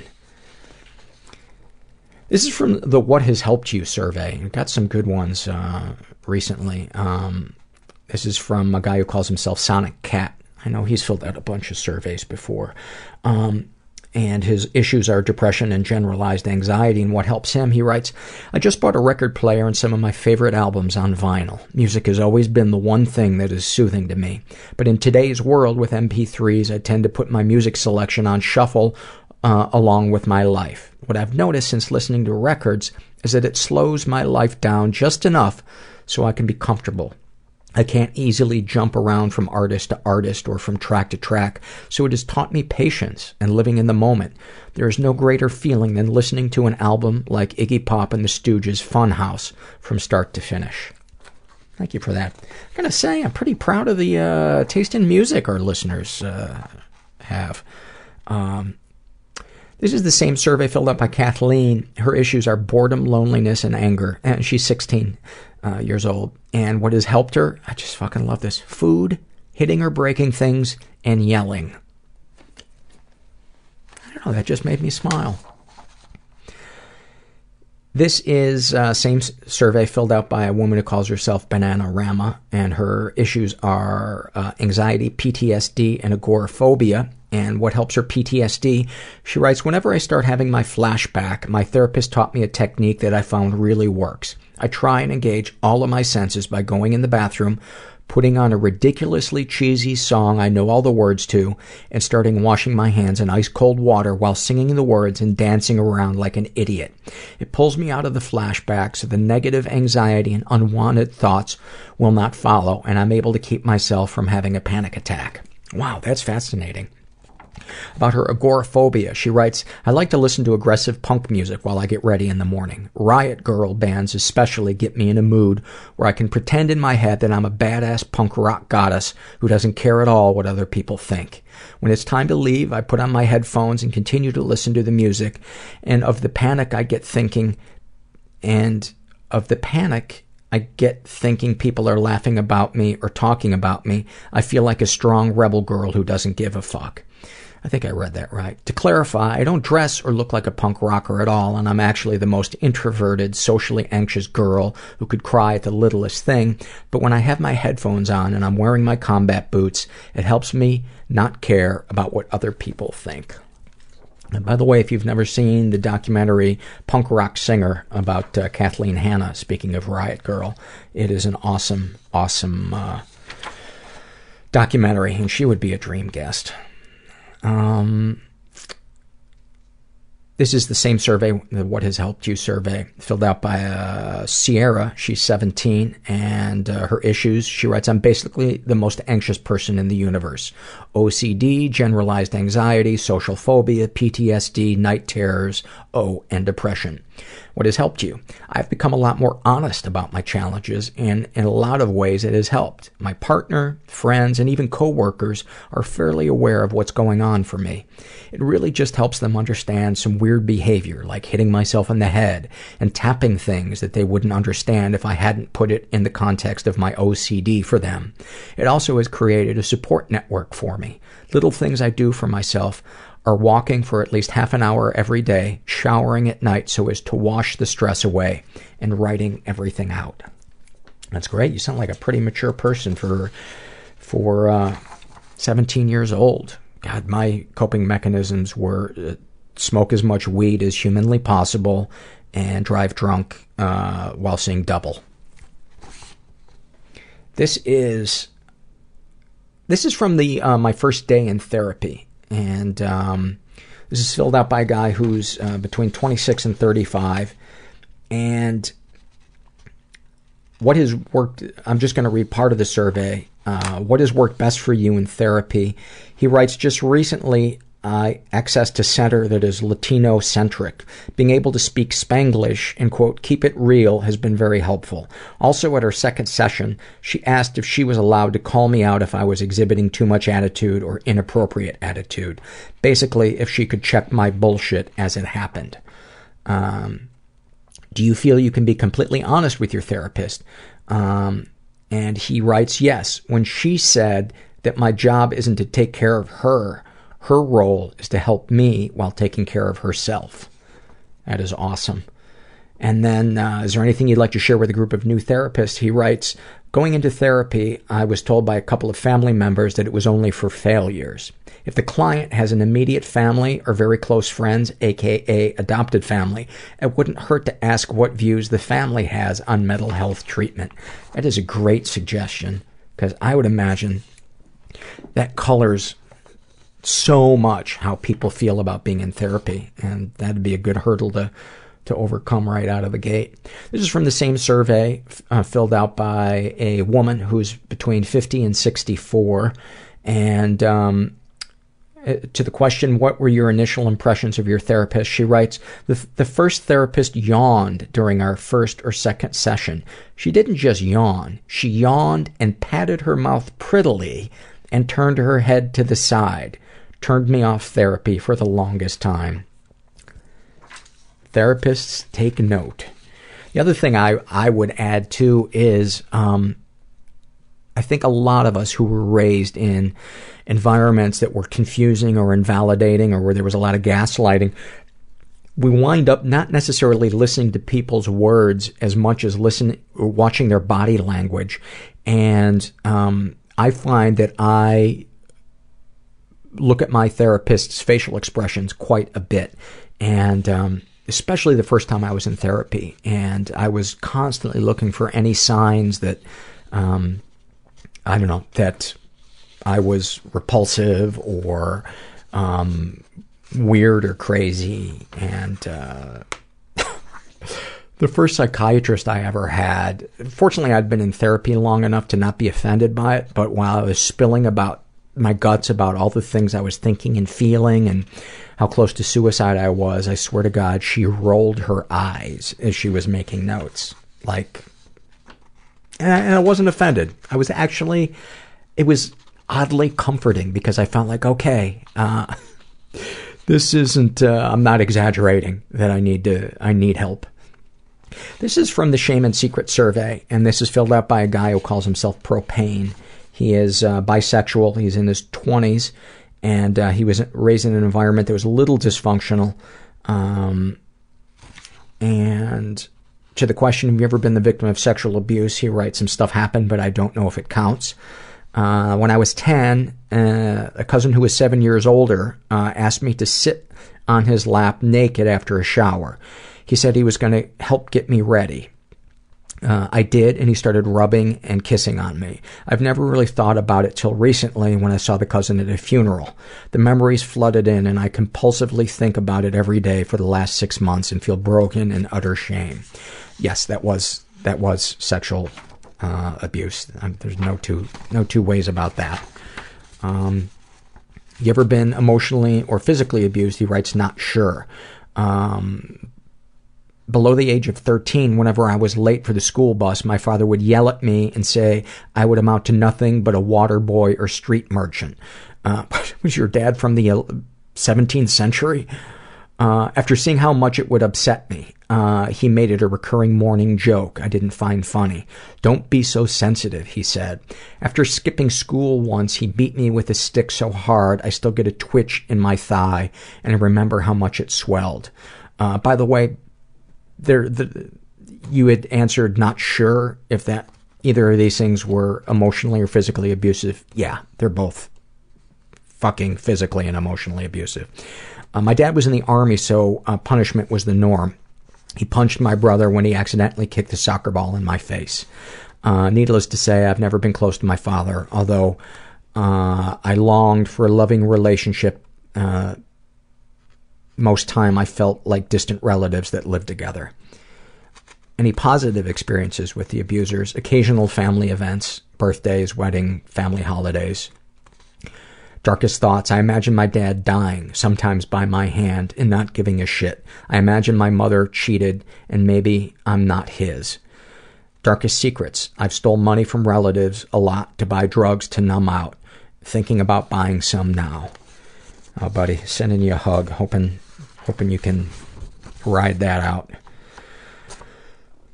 Sexual fantasies most powerful to you. Sleeping with an older man, similar to my father, just so I could feel fatherly love. Twisted, huh? Which makes me feel ashamed and pathetic, mentally fragmented. Buddy, I went through the same thing, especially when I confronted what happened to me as a kid. I had constant fantasies of wanting to have sex with a motherly figure. And I fortunately had been in therapy enough and been doing the show long enough to know that it was normal and just a way of my brain trying to heal, and that's what your brain's trying to do. What, if anything, would you like to say to someone you haven't been able to? That I just want to die and start over. In parentheses, he writes, perfectionist and narcissistic parent with extremely high expectation. My grade never meant shit unless they were 90% and above. What, if anything, do you wish for? To not be constantly self-conscious. To be able to be happy without being high. Not to feel so anxious entering a room and telling myself every negative thought they may or may not be thinking about me. Doing my life's passion of writing and acting instead of working in finance.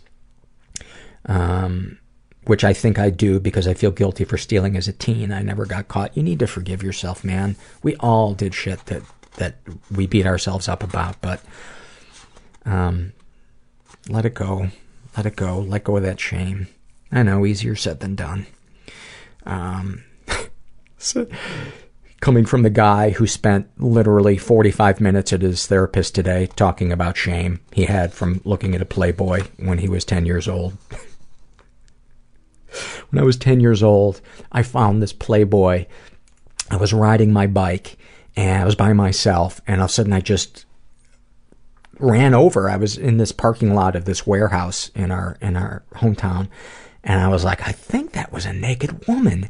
And I go back, and it was in, I think the Playboy was in a couple of pieces, and I don't remember, I think I put it underneath my shirt, and I was like, I couldn't wait to go thumb through this thing, but I didn't want to be caught, so I went out into the woods, and I don't know why, but I pulled my pants down while I was looking at it, and it felt so good to just feel the breeze on my erect little penis looking at this Playboy.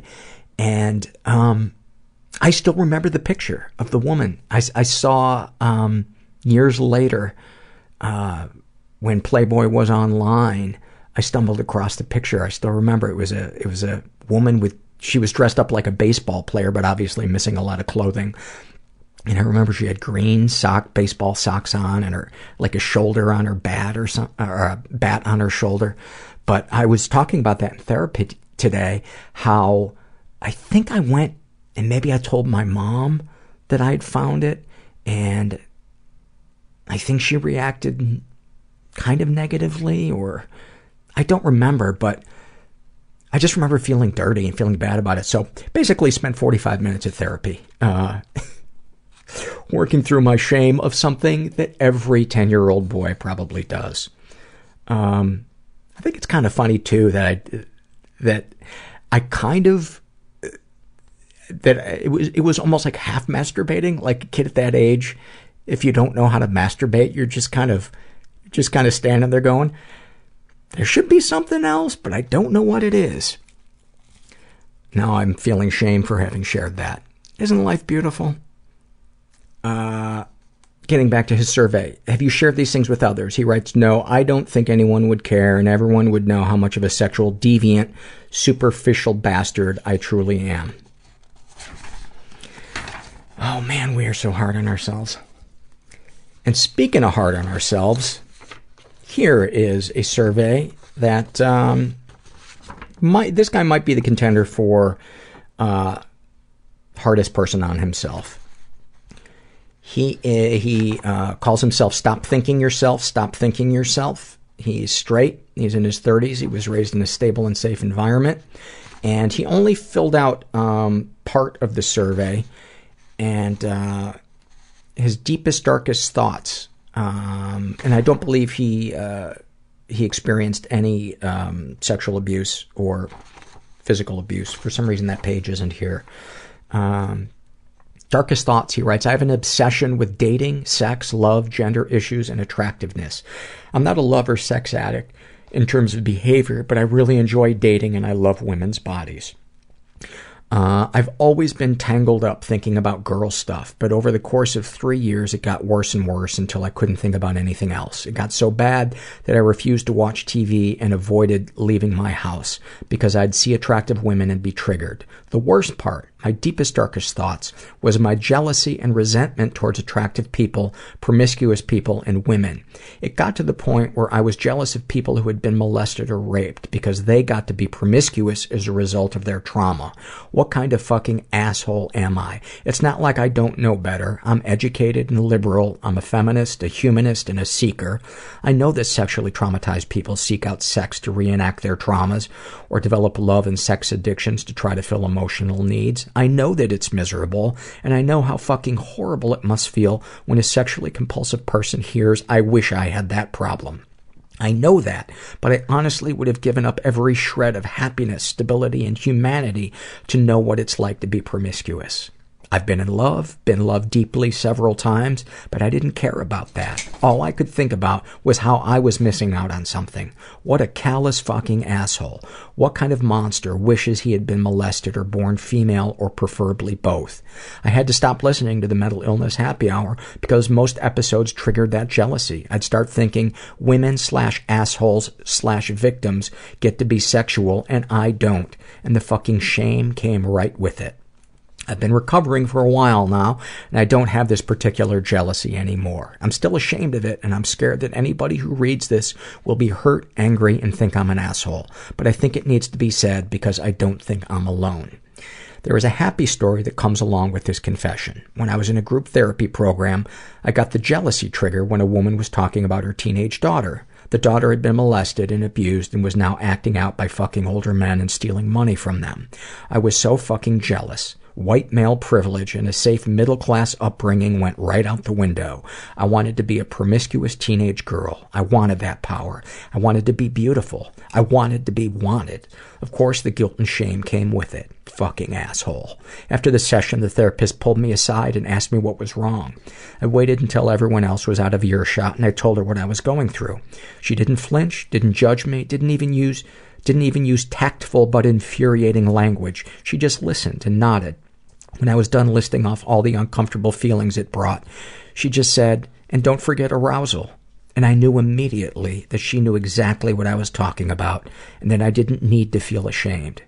I felt heard. I said, yeah, Jesus. I was so caught up in it that I didn't even realize I was aroused by it. But you're right. And I realize now that I can't possibly be the only one who's aroused and jealous of the guests on the Mental Illness Happy Hour. Final confession, the mom and the therapist in that story were hot and I wanted to fuck them both. I still do, and I'm sad I never will. Darkest secrets. After all the deep, dark thoughts, you'd think I'd have some deep secrets? I've had a good life, and I'm proud of all the things I've done, especially the love and sex. My pain isn't tied to things that actually happen. With depression, OCD, and introversion, I live in my head, and that's where all the awfulsome action is. Sexual fantasies most powerful to you. I just love women, their bodies, so much. I've got other kinkier fantasies, but they're pretty superfluous. Why would I need fantasies when the world is full of lips, tits, and hips? I want to be totally sex positive and just fucking own my lust and be proud of it. It's so difficult, though. Sharing all of this reminds me how conflicted I am. I'm, quote, just another guy who thinks with his dick, or a douchebag who thinks that women are there for him to want. But at the same time, I know the way I treat women is respectful, and when I do have sex, it's always healthy, fun, and connected. And I can't ignore something a girl once said to me on a date after I had opened up about my obsession and inner conflict. She said, women will always have a special place in their hearts for men who love women. Thank you for that. Thank you for that. And welcome to the Hall of Fame, Too Hard on Yourself. This is a correspondence that I connected these two people. I happened to get 2 emails within the same day around electroconvulsive therapy, which I think in the old days used to be called electroshock therapy. And the first one was from a woman named Elle, and she writes, I'm reaching out because I'm a bipolar woman undergoing ECT. I just switched to bilateral ECT, and I'm on my 5th session today. I feel so alone and scared. I was wondering if anyone has an ECT success story that they wouldn't mind sharing. And so then I emailed the guy whose name is Jay and asked him if he would be comfortable with me passing their email addresses along to each other. And so he wrote her and said, hi, so nice to meet you. First off, let me say I'm sorry you're scared and a little confused. But I want to first and foremost applaud you for going through with ECT. I know that decision is not easy given a lot of poor information out there about what I feel is a life-saving treatment for me. When I go for a session of 3 to 6, I usually almost always wake up with a slight headache that passes in an hour. The memory loss is quite real, but what memory you lose is offset by what you will clearly feel to be somewhat akin to a huge lifting of the mood. Hold on 1 second.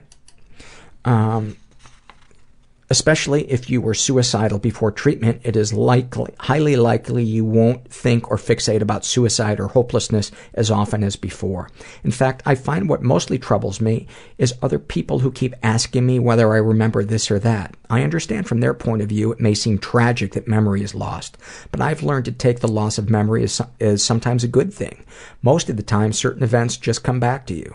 That's the strange part, and the brain is a weird, amazing organ. But please do trust your doctor. I am sure he would not recommend ECT if he was unsure whether it would help you. I've done it many times over the past 18 years, and I am now 38 years old.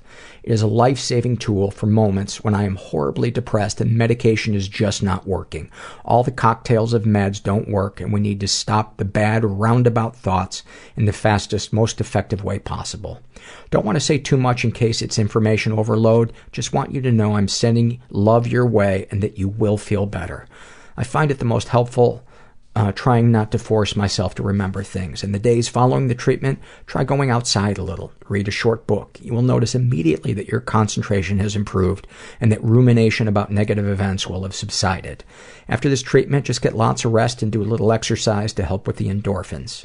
Just a little at a time. Maybe 5 to 7 minutes of walking or running intensely. Maybe 3 times a day. I'm here if you need any more information or even support. My mom has had several ECT treatments for bipolar as well. And my mom is great. She has not had an ECT treatment for over 40 years. And me, I have not had a depressive episode lasting more than 2 weeks since the last treatment in 2012. But when things get very bad, me and my doctor will explore ECT. Feel free to contact me anytime. Even though the world is large and we are far apart, we are blessed with this technology where we can help fellow sufferers. Thank you. And then she wrote back and said that she felt less alone, which, as you know, I fucking love to hear. This is a happy moment filled out by, I know she's filled out stuff before. She calls herself Fuckface, and she is, she identifies as female but questioning, and she's 16 years old, and she writes, I just came home from what might be the 2 queerest days of my life.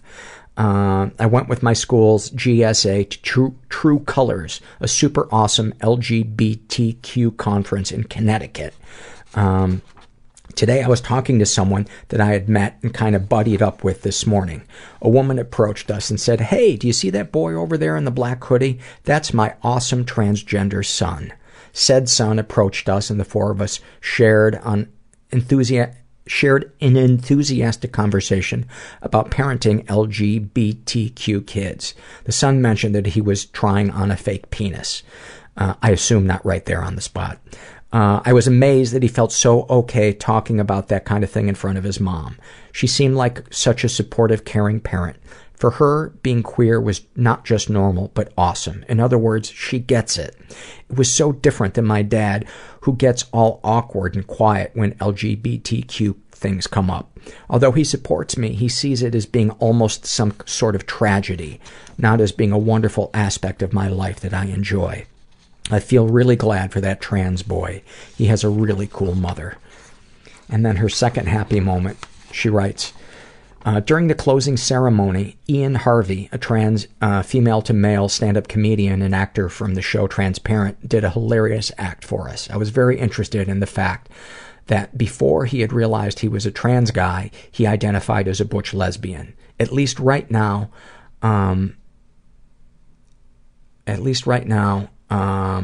I identify as a butch lesbian, but I've been questioning my gender identity. Sometimes I think I might be a trans guy, and I've been struggling a lot with this. I'm scared of what it could mean for my life and what it could mean for my identity as a queer person, and mostly whether or not I really am trans or just mistaking signs.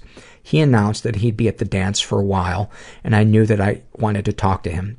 Later at the dance, I spotted him and awkwardly went over to him. He went outside the ballroom to talk since the music was loud. I started crying, telling him about how I had related to his story and how I was struggling to figure out my gender identity and how I didn't feel gay enough because I still haven't dated a girl yet. I certainly don't feel trans enough since I'm so unsure about how I feel. He hugged me and gave me some awesome advice. I won't go over all of what he said, but the gist of what he said was that it's okay to question, and sometimes the insecurity of questioning and not knowing are the most beautiful parts of life. Thank you so much for sharing that. Thank you, fuckface. And then finally, this is a happy moment filled out by a woman who calls herself insert quippy nickname here. And she writes, I switched from tenor to bass trombone my freshman year of college. The entire year was an exercise in starting over. For the first time in my life, I was surrounded by all new people, having new experiences in a new and unfamiliar place. I really struggled with change, but decided that I was going to make the experience work for me. I got up every morning at 7 to practice, relishing the meditative calm of a completely empty practice building. I let myself experiment with the limits of my ability on my instrument, trying out different ways to use my lip muscles, different air speeds, different angles of the horn. Sometimes I made ridiculously horrible sounds. Sometimes I didn't. I kept what worked and learned to accept, not judge or dwell on, what didn't. By the end of the year, my efforts were beginning to show. I auditioned into the conservatory's top orchestra for the final concert of the year. We were playing Shostakovich 5, which has all these great open intervals, perfect fourths, perfect fifths, and octaves in the brass section. After a year of struggling and feeling like I had nothing familiar to hold onto, I found myself in an outstanding brass section surrounded by clouds of tuba and trombone sounds with almost perfect intonation. The intonation was locking in so well that I could not only hear where my part fit in. I was finally resonating with the world around me, finally completely where I belonged. The safety, giddiness, and sense of belonging that I found in that moment, and those like it, made all the struggling worth it. Even now, years later, I still find that comfort in music. Even in those moments when I'm my most emotionally cut off, I can still occasionally find comfort in resonating with those around me. Well, that is beautiful. That is beautiful. And on this day, our 4th anniversary of starting the podcast, I just want to say I'm so grateful to you guys for supporting this show. And I'm sure you've all seen the movie Willy Wonka, the first one. And I've always loved that movie. And for some reason, just the metaphor of getting to do this show, maybe it's I always forget what the analogy is and what a metaphor is. But my favorite moment in Willy Wonka is at the end when they're riding up in the elevator, and Charlie reaches into his pocket and he gives Willy the everlasting gobstopper. And Gene Wilder, as Willy, softens. And you realize that the whole time he's just been testing him to see how moral he is. And he tells him that he's giving him the factory. And getting to do this podcast, I feel like I've been given the factory. I feel like all the shit that I've been through in my life, where I felt like such a fuck up, or a bad person, or doomed, or cursed, I feel like it's all worth it now, because I get this deep connection through this podcast, through reading your surveys, through getting your beautiful emails, getting to hug you at live events, getting updates on you getting the courage to go to therapy, or try an antidepressant, or cut somebody out of your life who's toxic. I get a front row seat for all that stuff. And if I'd given up, I wouldn't have gotten that. I wouldn't have gotten the factory. I wouldn't get to experience this. And even on my worst days, and I've had some in the last 30 days, it still feels so comforting to sit in front of this microphone, listening to Herbert snore and Ivy scratch. You know, even if I'm having trouble putting a sentence together and feeling like, oh my God, I'm going to lose listeners, this episode's going to be boring, they're going to be fast forwarding it, I still get that feeling when I sit down at the microphone that I get to do this. And if you guys didn't give me your feedback, if you didn't take the surveys, if you didn't donate to the show, all of that stuff, I wouldn't be doing this. So thank you for helping me build this. And I hope if you've listened this far, you know you're not alone. You know that there's hope if you're willing to get out of your comfort zone and ask for help. And thank you so much for listening. Everybody I know is bizarrely beautifully fucked up in some weird way. Bizarrely beautifully fucked up in some weird way. Bizarrely beautifully fucked up in some weird way.